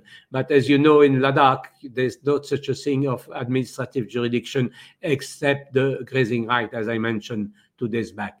And while India was stuck on the watershed principle, Zhou Enlai said he spoke of watershed, rivers, valley, mountain paths should be equally applicable. So that is the main difference. For example, for the central sector, India is very clear about the watershed. In Sikkim, India is very clear. But China said, no, there's not. We have to take into account other principles that I mentioned on the first thing. And many agreements were signed, all mentioning the LAC, but the LAC, no map of the LAC was attached to this. You see, if you pass a law in the parliament or you first define what is this law about, what is it for. So if you mention one term, you define the term. In all these agreements of 93, 96, 2005, 2012, 2013, the LAC is mentioned, but at no point in time a map is attached to this agreement. That was a blunder, I think, that Indian diplomacy did. And once I asked an ambassador why you sign an agreement and you don't define what you're signing about. And he said, sorry, I told the prime minister that we should put a map. And the prime minister said, I have to present it in a parliament. Let it be passed. Let the parliament agree, and we will discuss with China about the LAC, define the LAC, and produce a map. It was never done. And at one point, beginning of 2000, India and China tried again to find a solution to their border dispute. A map were exchanged from the central sector, and it's only map that we have today. In June 2002, the western sector was seen, means Ladakh, was seen by 20 minutes. Each party during the negotiation brought their own claim of the LAC on the map, on the table, and both parties, so there was so much discrepancy between the two that they withdrew the map, and since then no map has been exchanged. So there's no official map of the LAC. And in the eastern, in the west, that is the northern sector, but in eastern sector they have never been exchanged, and that's the tragedy, and that is a root cause of the 2020 confrontation, because no map of the LAC existed. Though China is pretending that in September 59 they have not given, but there's no map of the. Now, what can India do? I think India should promote Buddhism and other faiths while developing this border area. I'm saying other faiths because many areas Guru Nanak has visited, like in northern Sikkim, in Guru Dongmar, or like some places also in Tawang area, north of Tawang. So this place should be developed. The government of India has started. They've done this vibrant village scheme, and many villages have been adopted and developed for tourism. But also culturally, India should renovate the Gompa, support, though India is a lay state, it's a secular state by its constitution. It cannot support or finance Gompa, but it can support and finance institutions like you have in Choklamsa, the Buddhist Institute. So this could be multiplied. Now, the big advantage that India has over China, the advantage that Ladakh has over the Rohtak and the Nari, is that religion and Buddhism is a really strong force, which is acknowledged. This picture, when His Holiness, it was last year, when he arrived in Leh Airport till his residence, there was 10-15 kilometers of people waiting to get his blessing. And on the other side, 2-3 years ago, the Panchen Lama recognized by China, I went, there was maximum 20, 30 people. I collected all the photo of the Chinese Panchen Lama's visit to Demchok and Chiakang and Rohtak, and there was 20, 30 people maximum waiting to receive him. And so that's a big advantage that India has. And days like the July 6th should be celebrated. Since few years it's celebrated in Indus Valley near Dungti or Koyul, and China is not happy, is putting banners on the other side, but let them put banners.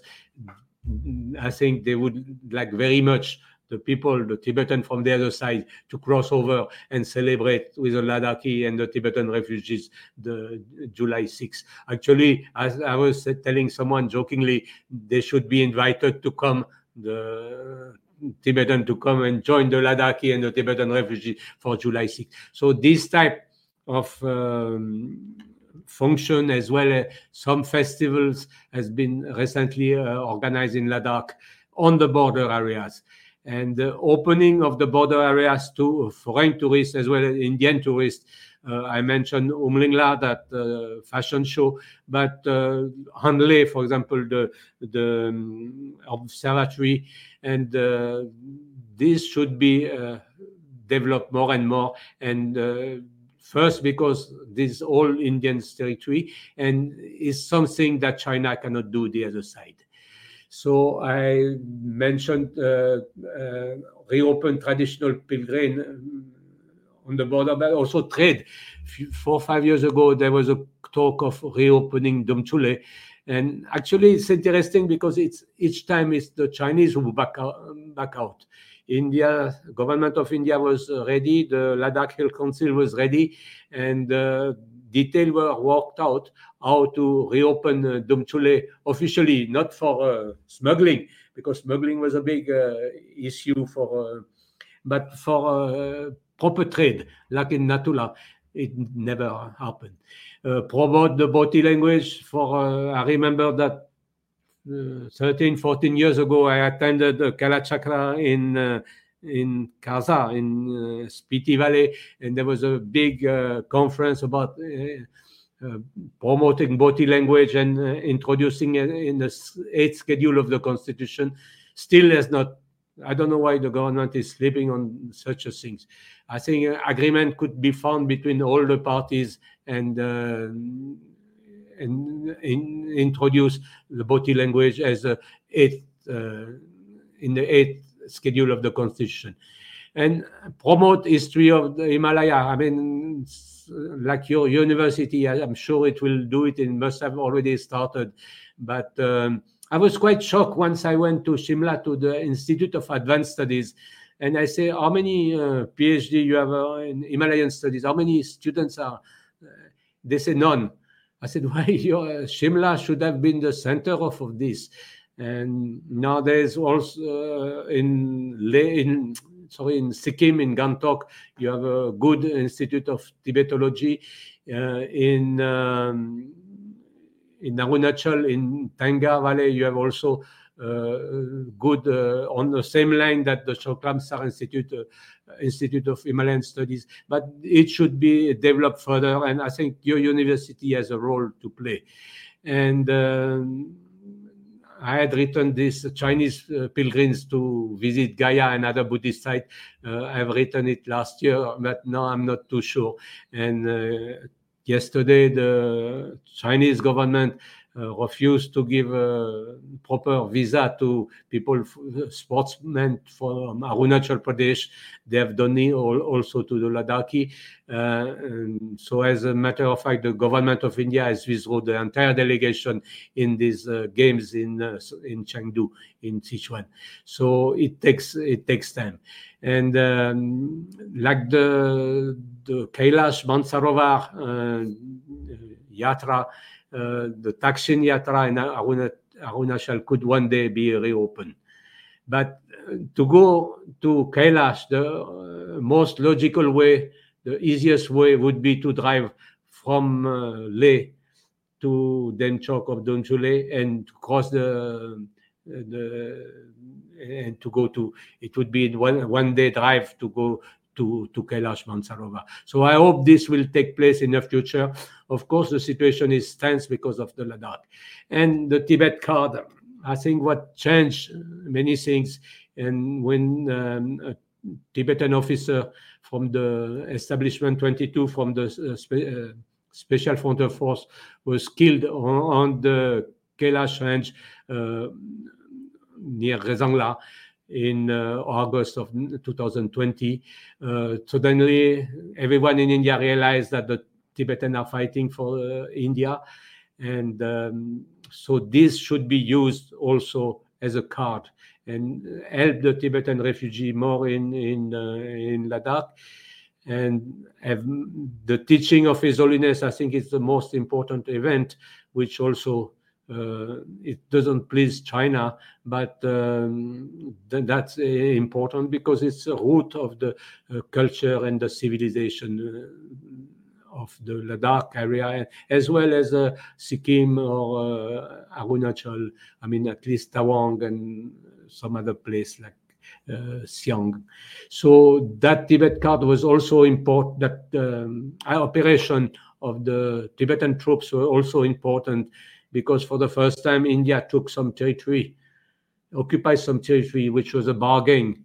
So some say they should have not given so easily that range, which was so strategic. It was dominating the entire road between the Spangor Gap and Rutok, and all the supplies and comes on that road. So India decided to return it in exchange of a deal on the fingers. I don't know if it was a good deal or not, but there's another issue. So now you have already seen it's mainly due to the fact that there was no map of the LAC, and many of the places were not officially claimed. So actually, it's interesting that the confrontation 3 years ago has resulted in defining the LAC in many places. Unfortunately, not in Nepsang and Demchok, but in other places through the 17 rounds of talks. Maps have been exchanged, and now the Indian Army and the Chinese Army know exactly where they stand and where they can, up to which point to patrol. So it's bringing some stability. Unfortunately, China is not going to give easily Depsang and Demchok for the good reason that it would be a loss of face for Xi Jinping. One general called Zhao Zhongxi, he was the commander of the Western Theater Command. He knew very well the area. He had been commanding the Tibet military district, and he decided to advance the LAC in these 5 places, thinking that India would not react. Unfortunately for him and for Xi Jinping, India had reacted and brought reinforcement and stood by the LAC.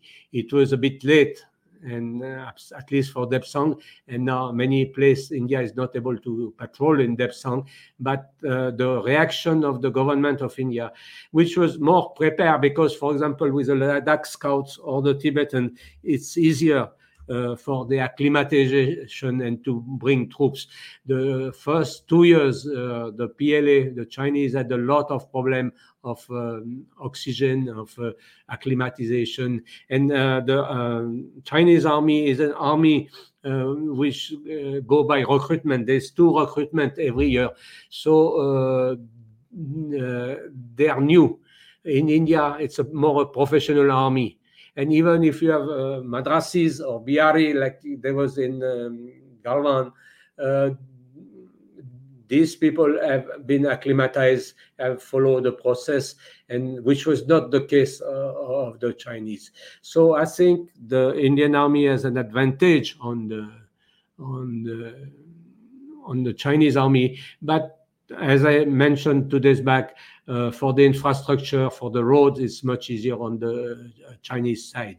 And also, the Chinese army has much more gadgets, though sometimes they are bluffing. Like at the time of Galvan, they said that they had drones to deliver the food, and they were delivering fresh food, fresh vegetable to the troops. And I think it's nonsense. They stopped talking about it and showing videos of drones dropping. They had exoskeleton, something that you put on your leg and make you run in the mountain and things like that.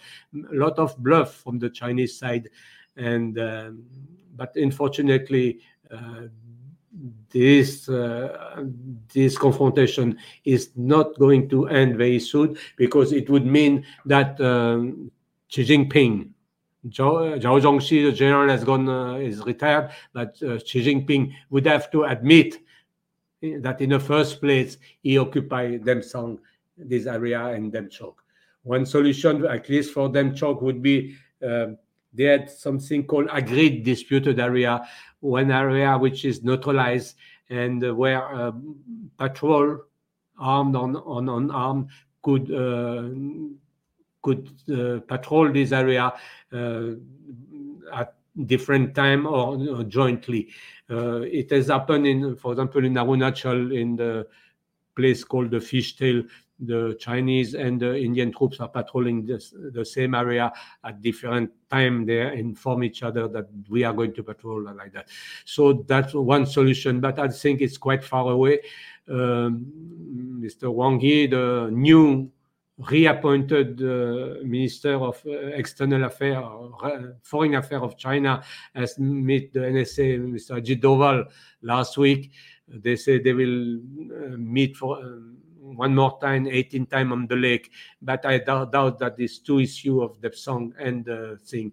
So, but at the end of the day, when you look at this map, when you look at the history of these areas, all these places were Ladakhi. They were not Chinese. So I think it's your job to really go into it deeper and show that it is to find the records, the land records, the grazing records, other the records of the travelers who visited this place, and show that this place had nothing to do with China. So I think that's an important job. And I mentioned already this 18 rounds of talk has been a first exercise to partially delineate the LAC in East Ladakh. It will take much more time, but it's very interesting to note that it's Indian Army who negotiate for the first time. Of course, sometimes there's a representative of the Ministry of External Affairs from Delhi who comes, but usually, I mean, not usually, it's always the corps commander of the Indian Army who negotiate with his counterpart in China. And sometimes the army is more practical. I would say even the Chinese, both are, because China, of course, has this compulsion, this political compulsion, and they have their the political commissar who is always with the army commander. But at the end, they are quite practical, and they don't want to clash again like Galwan.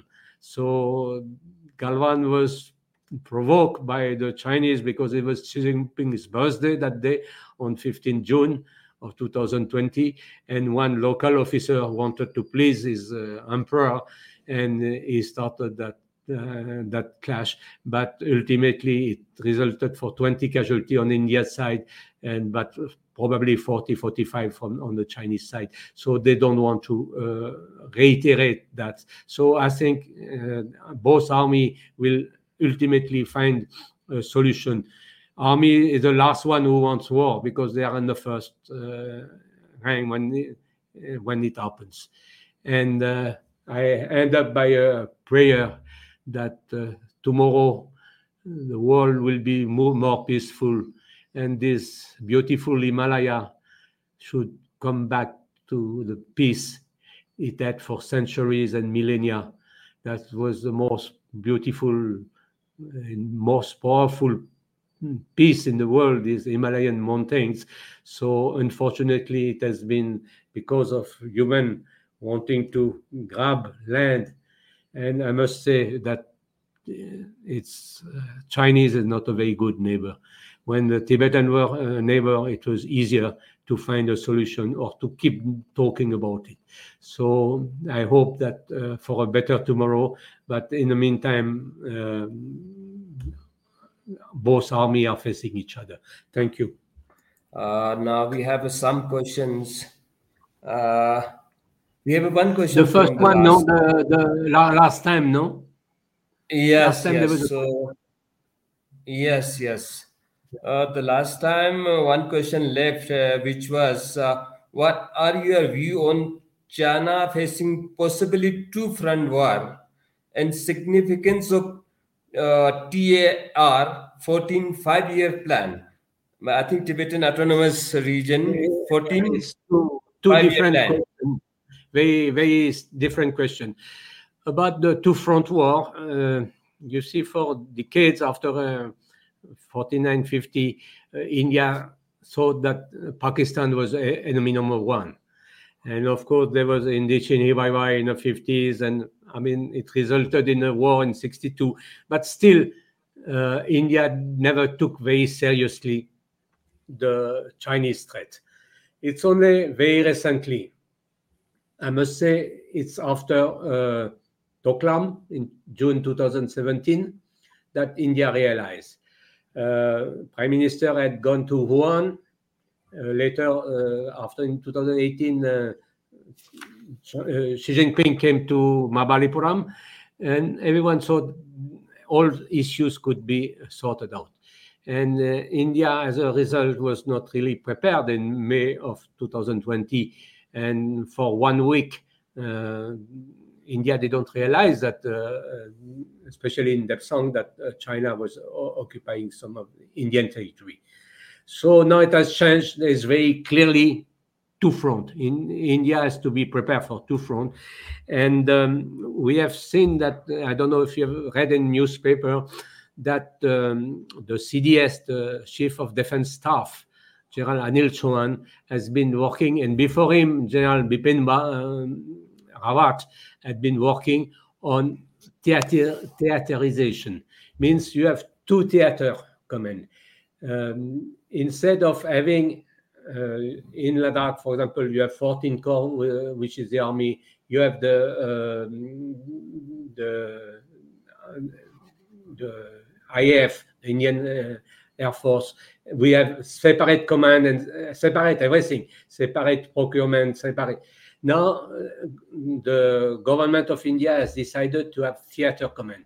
In the theater command, the head of the command, the commander, will be either from Army or Air Force, and will have an entire theater opposite. Theater means one front. It's the same thing than the front. So I think end of August it will be announced that there'll be 3 new commands. One command for Pakistan. It will be based in Jaipur. One theater command based in Lucknow for China. It will look after the entire Chinese border, and the third one maritime for the Navy. So by rotation, Air Force officer and Army officer will be commander of this. So it shows that government knows that there's two fronts. They have taken the decision to face these two fronts. And of course, there's always the possibility of if Pakistan attacked, China sided with Pakistan. But at the same time, the lessons of the Ladakh confrontation is that it won't be easy for the People's Liberation Army to grab few more kilometers of the Indian territory. They've tried in December 2022 in Chomiyangtse, in near Tawang, east of Bumla, and at night they tried to capture some Indian territory. They were sent back the next morning. So they know that it will be much more difficult to take India by surprise, and it will be much more difficult. But these two fronts are here to stay, and the government has taken measure or is going to take measure to face two fronts. So this is called the theater command. Regarding the significance of the Tibetan Autonomous Region 14 5-year plan, many infrastructure is an important part of it. I mentioned it already 2 days back. The new airports, 3 new airports. One is in Purang in Nari, which is near the Kailash. This is important, as I say, because of the dual use of this airport. A lot of new helipads, and eventually the train will reach Kirong the border with Nepal and continue via the Aksachin to Xinjiang. So the road that they did in the 50s, between 52 and 57, across the Aksachin, they will be in parallel railway lines. That's not for the 14, but is for 15 plan, 15 and 16 plan. And the train will also reach Chumbi Valley, 15 plan, and Sona, 16 plan.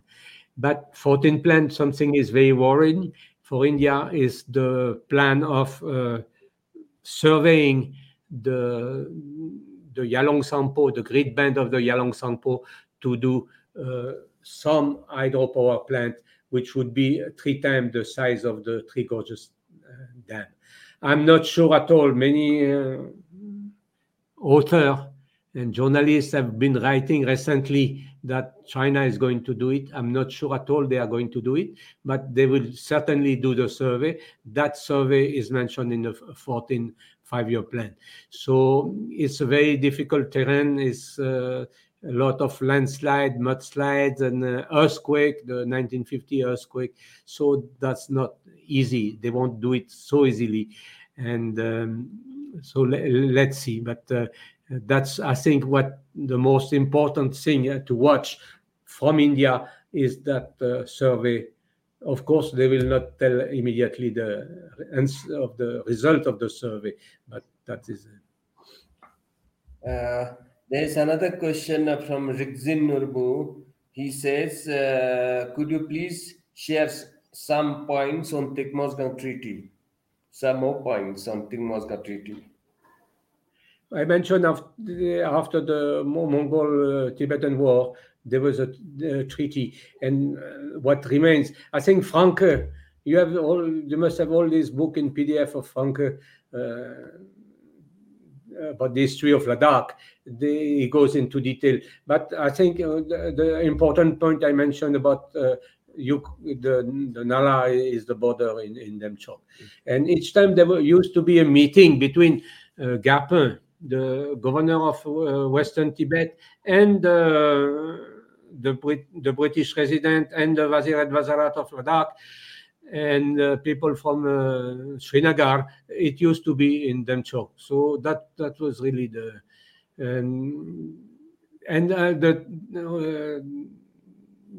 there's a lot of many books have been written, and I don't know if this treaty still exists in Timor.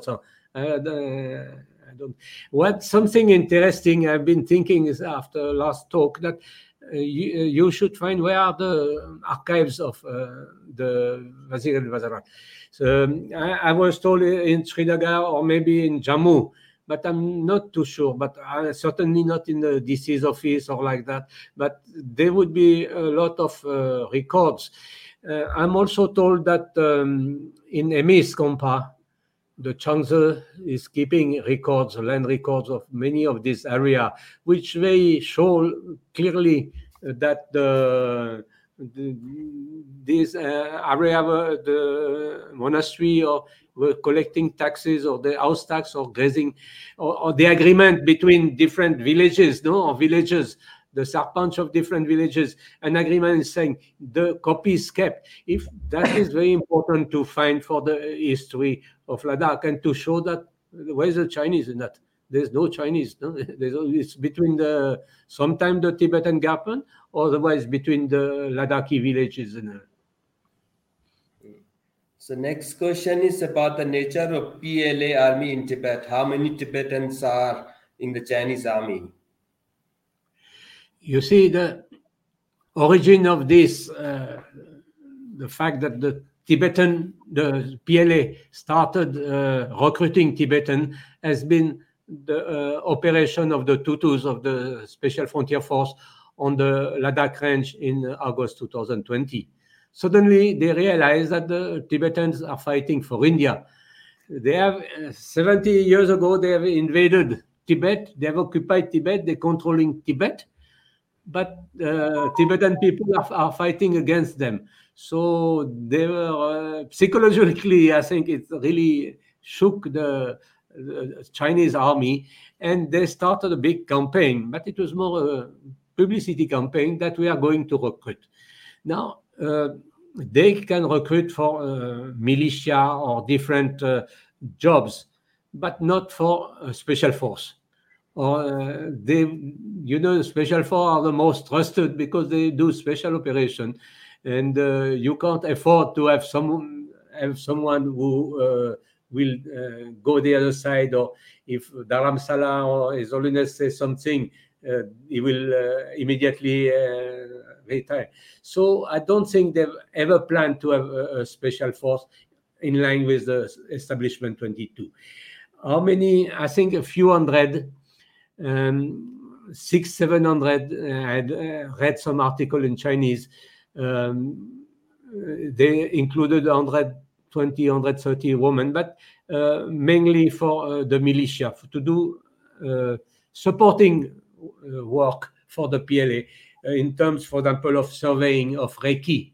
You send them to, because they know especially north of Arunachal Pradesh, all these new village, Shokang village, they use Tibetan who know the area. Similarly, India will use local people who know the area to show the way for the patrols and things like that. So that's not really the army. That is more paramilitary forces, and so it's not big. And more recently, last 1 year or so, I hardly see anything in their Chinese newspaper and thing about the. It comes more in India that there were some news reports saying that there's a lot of Tibetans on the border, but it's much more in the militia than really in the PLA. The PLA has this border defense regiment, so very rarely they have Tibetan, except for translating and like that.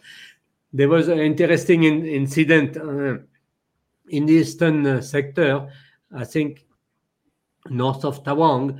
There was some confrontation between the Chinese army and the Indian army, and both had the Tibetans in their troops.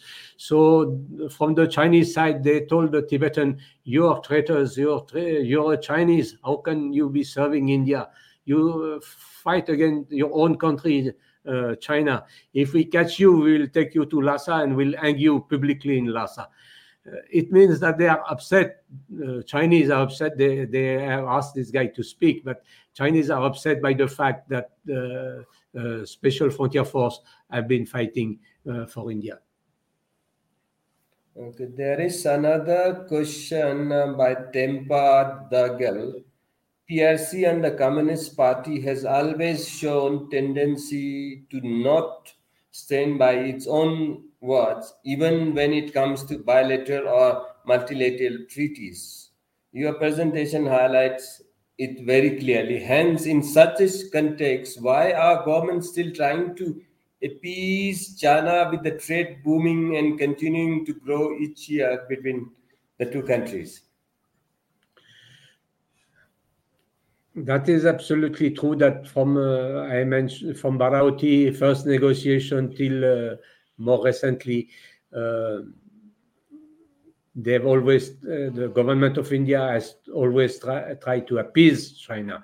You remember that in 2018, the government, the Ministry of External Affairs, published a note.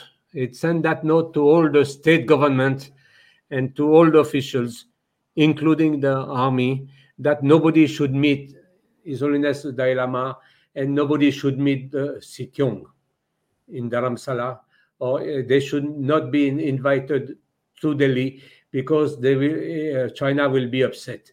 So that mindset has continued since the 50s till more recently. I think there was a change after Doklam, first change, and the second change came with COVID. Everyone knows from where the COVID has come. It has come from that lab in Wuhan, and China has given that to the world. So the way that the world is looking at China and the way India is looking at China has tremendously changed since 2020. And the last war was the confrontation in Ladakh, which was absolutely uncalled for. If they had a doubt on the LAC, how much territory they try to grab in Galwan? 1 or 2 kilometers, just to be in a position to dominate the new road which is going to DBO. So all these things could have been discussed. But usually what China does, what they have done in Aksachin, what they are doing in the South China Sea, they take whatever they need and they said we'll negotiate after. But negotiation never anything happened. I think the government appeasement is not booming, and the trade is not booming. Trade is booming because it's more difficult to control the big companies, but progressively, include the Western trade, everyone start realizing that business in China maybe it's not such a good investment. But as long as it was an investment and that company could make money, they find something, one component cheaper in China, they will get from China, the big companies. So progressively, they will then start understanding that it's not like that. But it's true that trade has been increasing. I think it's progressively it will stop. There is another question. China claims historical Tibet and Tibet claims Ladakh. Hence, China stake claims on Ladakh.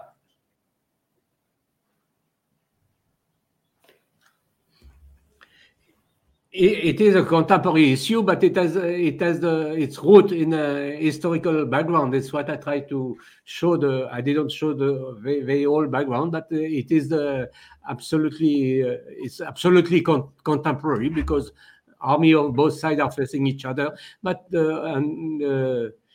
claim of China is not serious if you go into detail what they did in 1960 of the Chinese claim.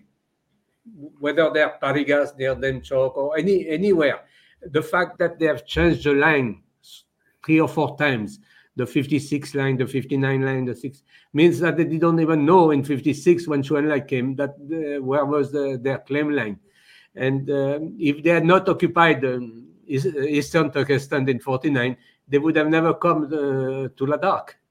So the problem of most of the Tibetan side means Demchok, Ranakla, all this side is more documented because of the Garpen in Western Tibet at some records, but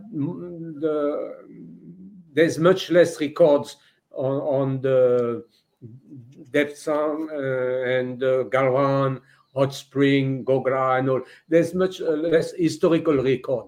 I think they're existing, but we have to find them. So I don't know if Tibet claims Ladakh. I mean, sometimes Ladakh has claimed Tibet also. So there was dispute. So it has moved, but there was eventually an agreement in 1842 in Chushul. But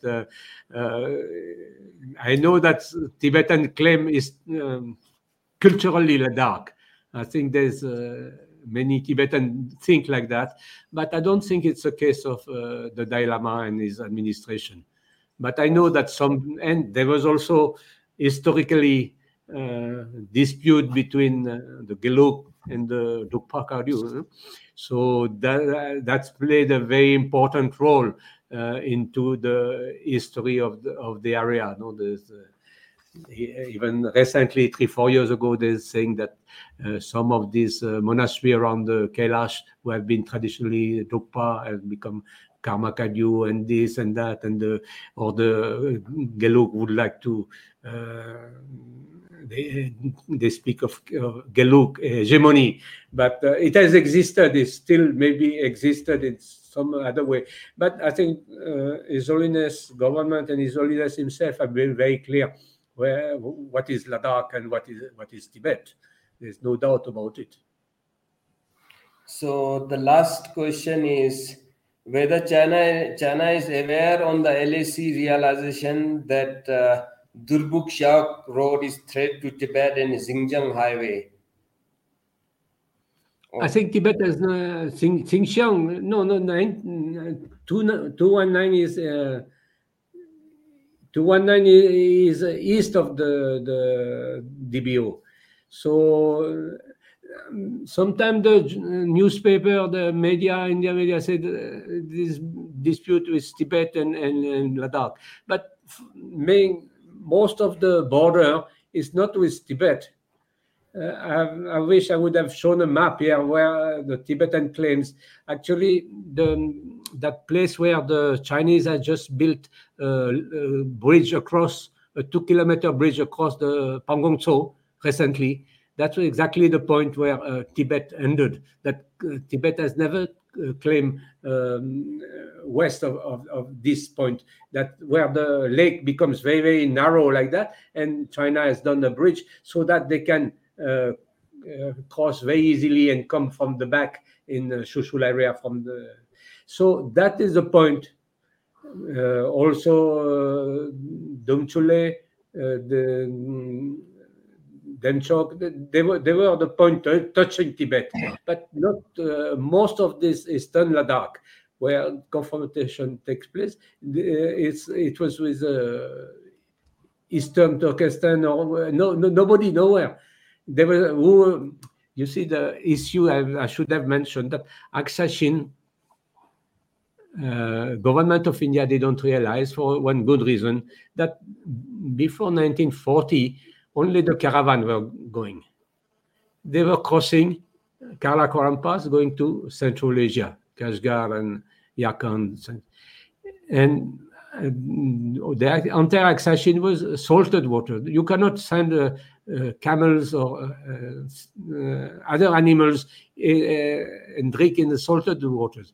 So, but with the advent of the motor vehicle, the engine in the 40s, suddenly it became something very easy. The easiest way to cross from Xinjiang to Tibet is across the Aksashin, while the caravan never crossed across the Aksashin.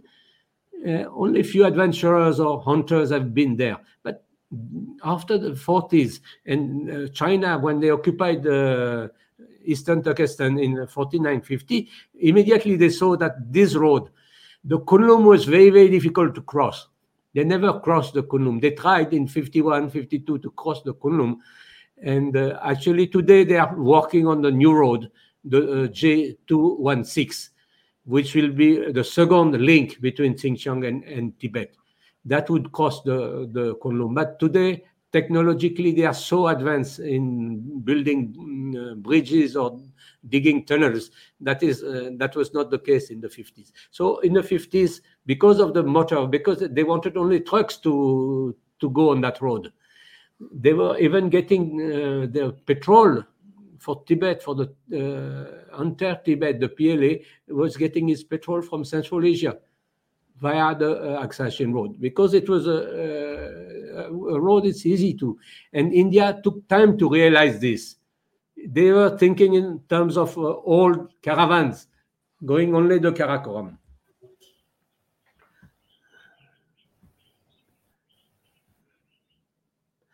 I don't know the other thing. His tomb is in near Purong. There's a sort of a stupa, and they said he has been buried there. Did he was beheaded, or most of these troops died of cold also, because they were not used. Dogra were not used to that cold. So I don't know. They said he was beheaded some. I think historian like Chakapa in his history of Tibet in Tibetan, he gives detail of these things. My view are a little bit radical. I think it's not possible today to get any autonomy from China. You've seen what happened last week. The Minister of External Affairs, Foreign Affairs, disappeared. China is not a normal state. China is a dictature, is a totalitarian regime, and it's very difficult to deal with China. Further, we have seen during the 17 rounds of talks in Ladakh, it's very difficult to negotiate anything with China. And I think the Americans, they have learned themselves. It's very, very difficult, and they will not give. Another also issue is that if they would give to Tibet a degree of autonomy, they would have to give to Xinjiang and tomorrow to Inner Mongolia, or even Manchuria, but maybe not Manchuria, but certainly to Eastern. So they can't afford. Today, the regime in China and in Tibet is becoming harder and harder. You imagine all these areas like Ladakh or Arunachal or Uttarakhand have been dealing and trading and exchanging with Tibet for centuries and centuries. Now, today you can't go. Till 2016, there were some smuggling in Dumchule. Even this has stopped. So it's very difficult to deal with China. And the other issue is that I mentioned, and that was the first question also, they never respect what they sign.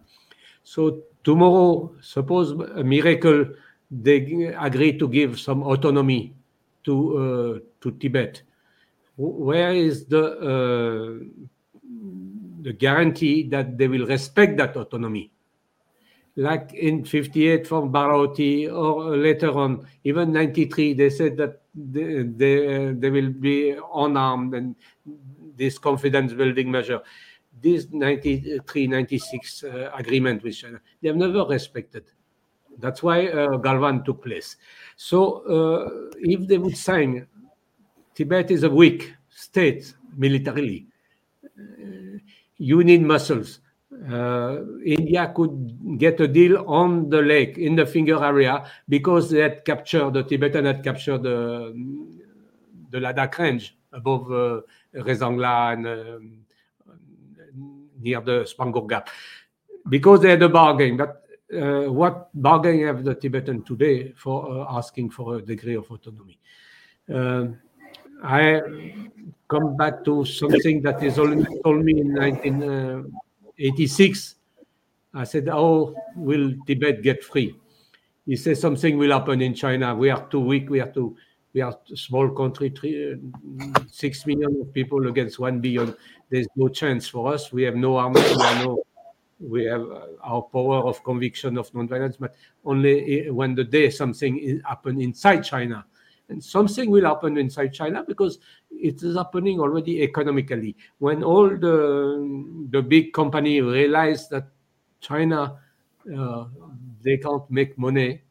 Of course, Elon Musk and all, they still go to China, or Bill Gates, but it will not last forever. And that day, maybe I'm sure there'll be a possibility for Tibet to get some sort of autonomy, but not today. It will come maybe in a couple of years, or 10 years, or 20 years. I don't know. Nobody knows. But today, there's no chance that the middle path of the Dalai Lama works practically. I think middle path is a very beautiful concept for the future. But for today, I'm speaking of someone who spend hours and hours every day on reading this Chinese media and everything. I don't see the possibility today. They have become harder, including the PLA. Claude, thank you very much for making a wonderful presentation yet again. I think there were some very insightful questions from both faculty and students. And we look forward to having more of such talks with Claude. I think the information that he brings onto the table is really original and, a fresh perspective as well. So thank you, Claude, once again. Thank you, Dr. Sonam Joldan, and thank you, students and faculty members, for joining us here today.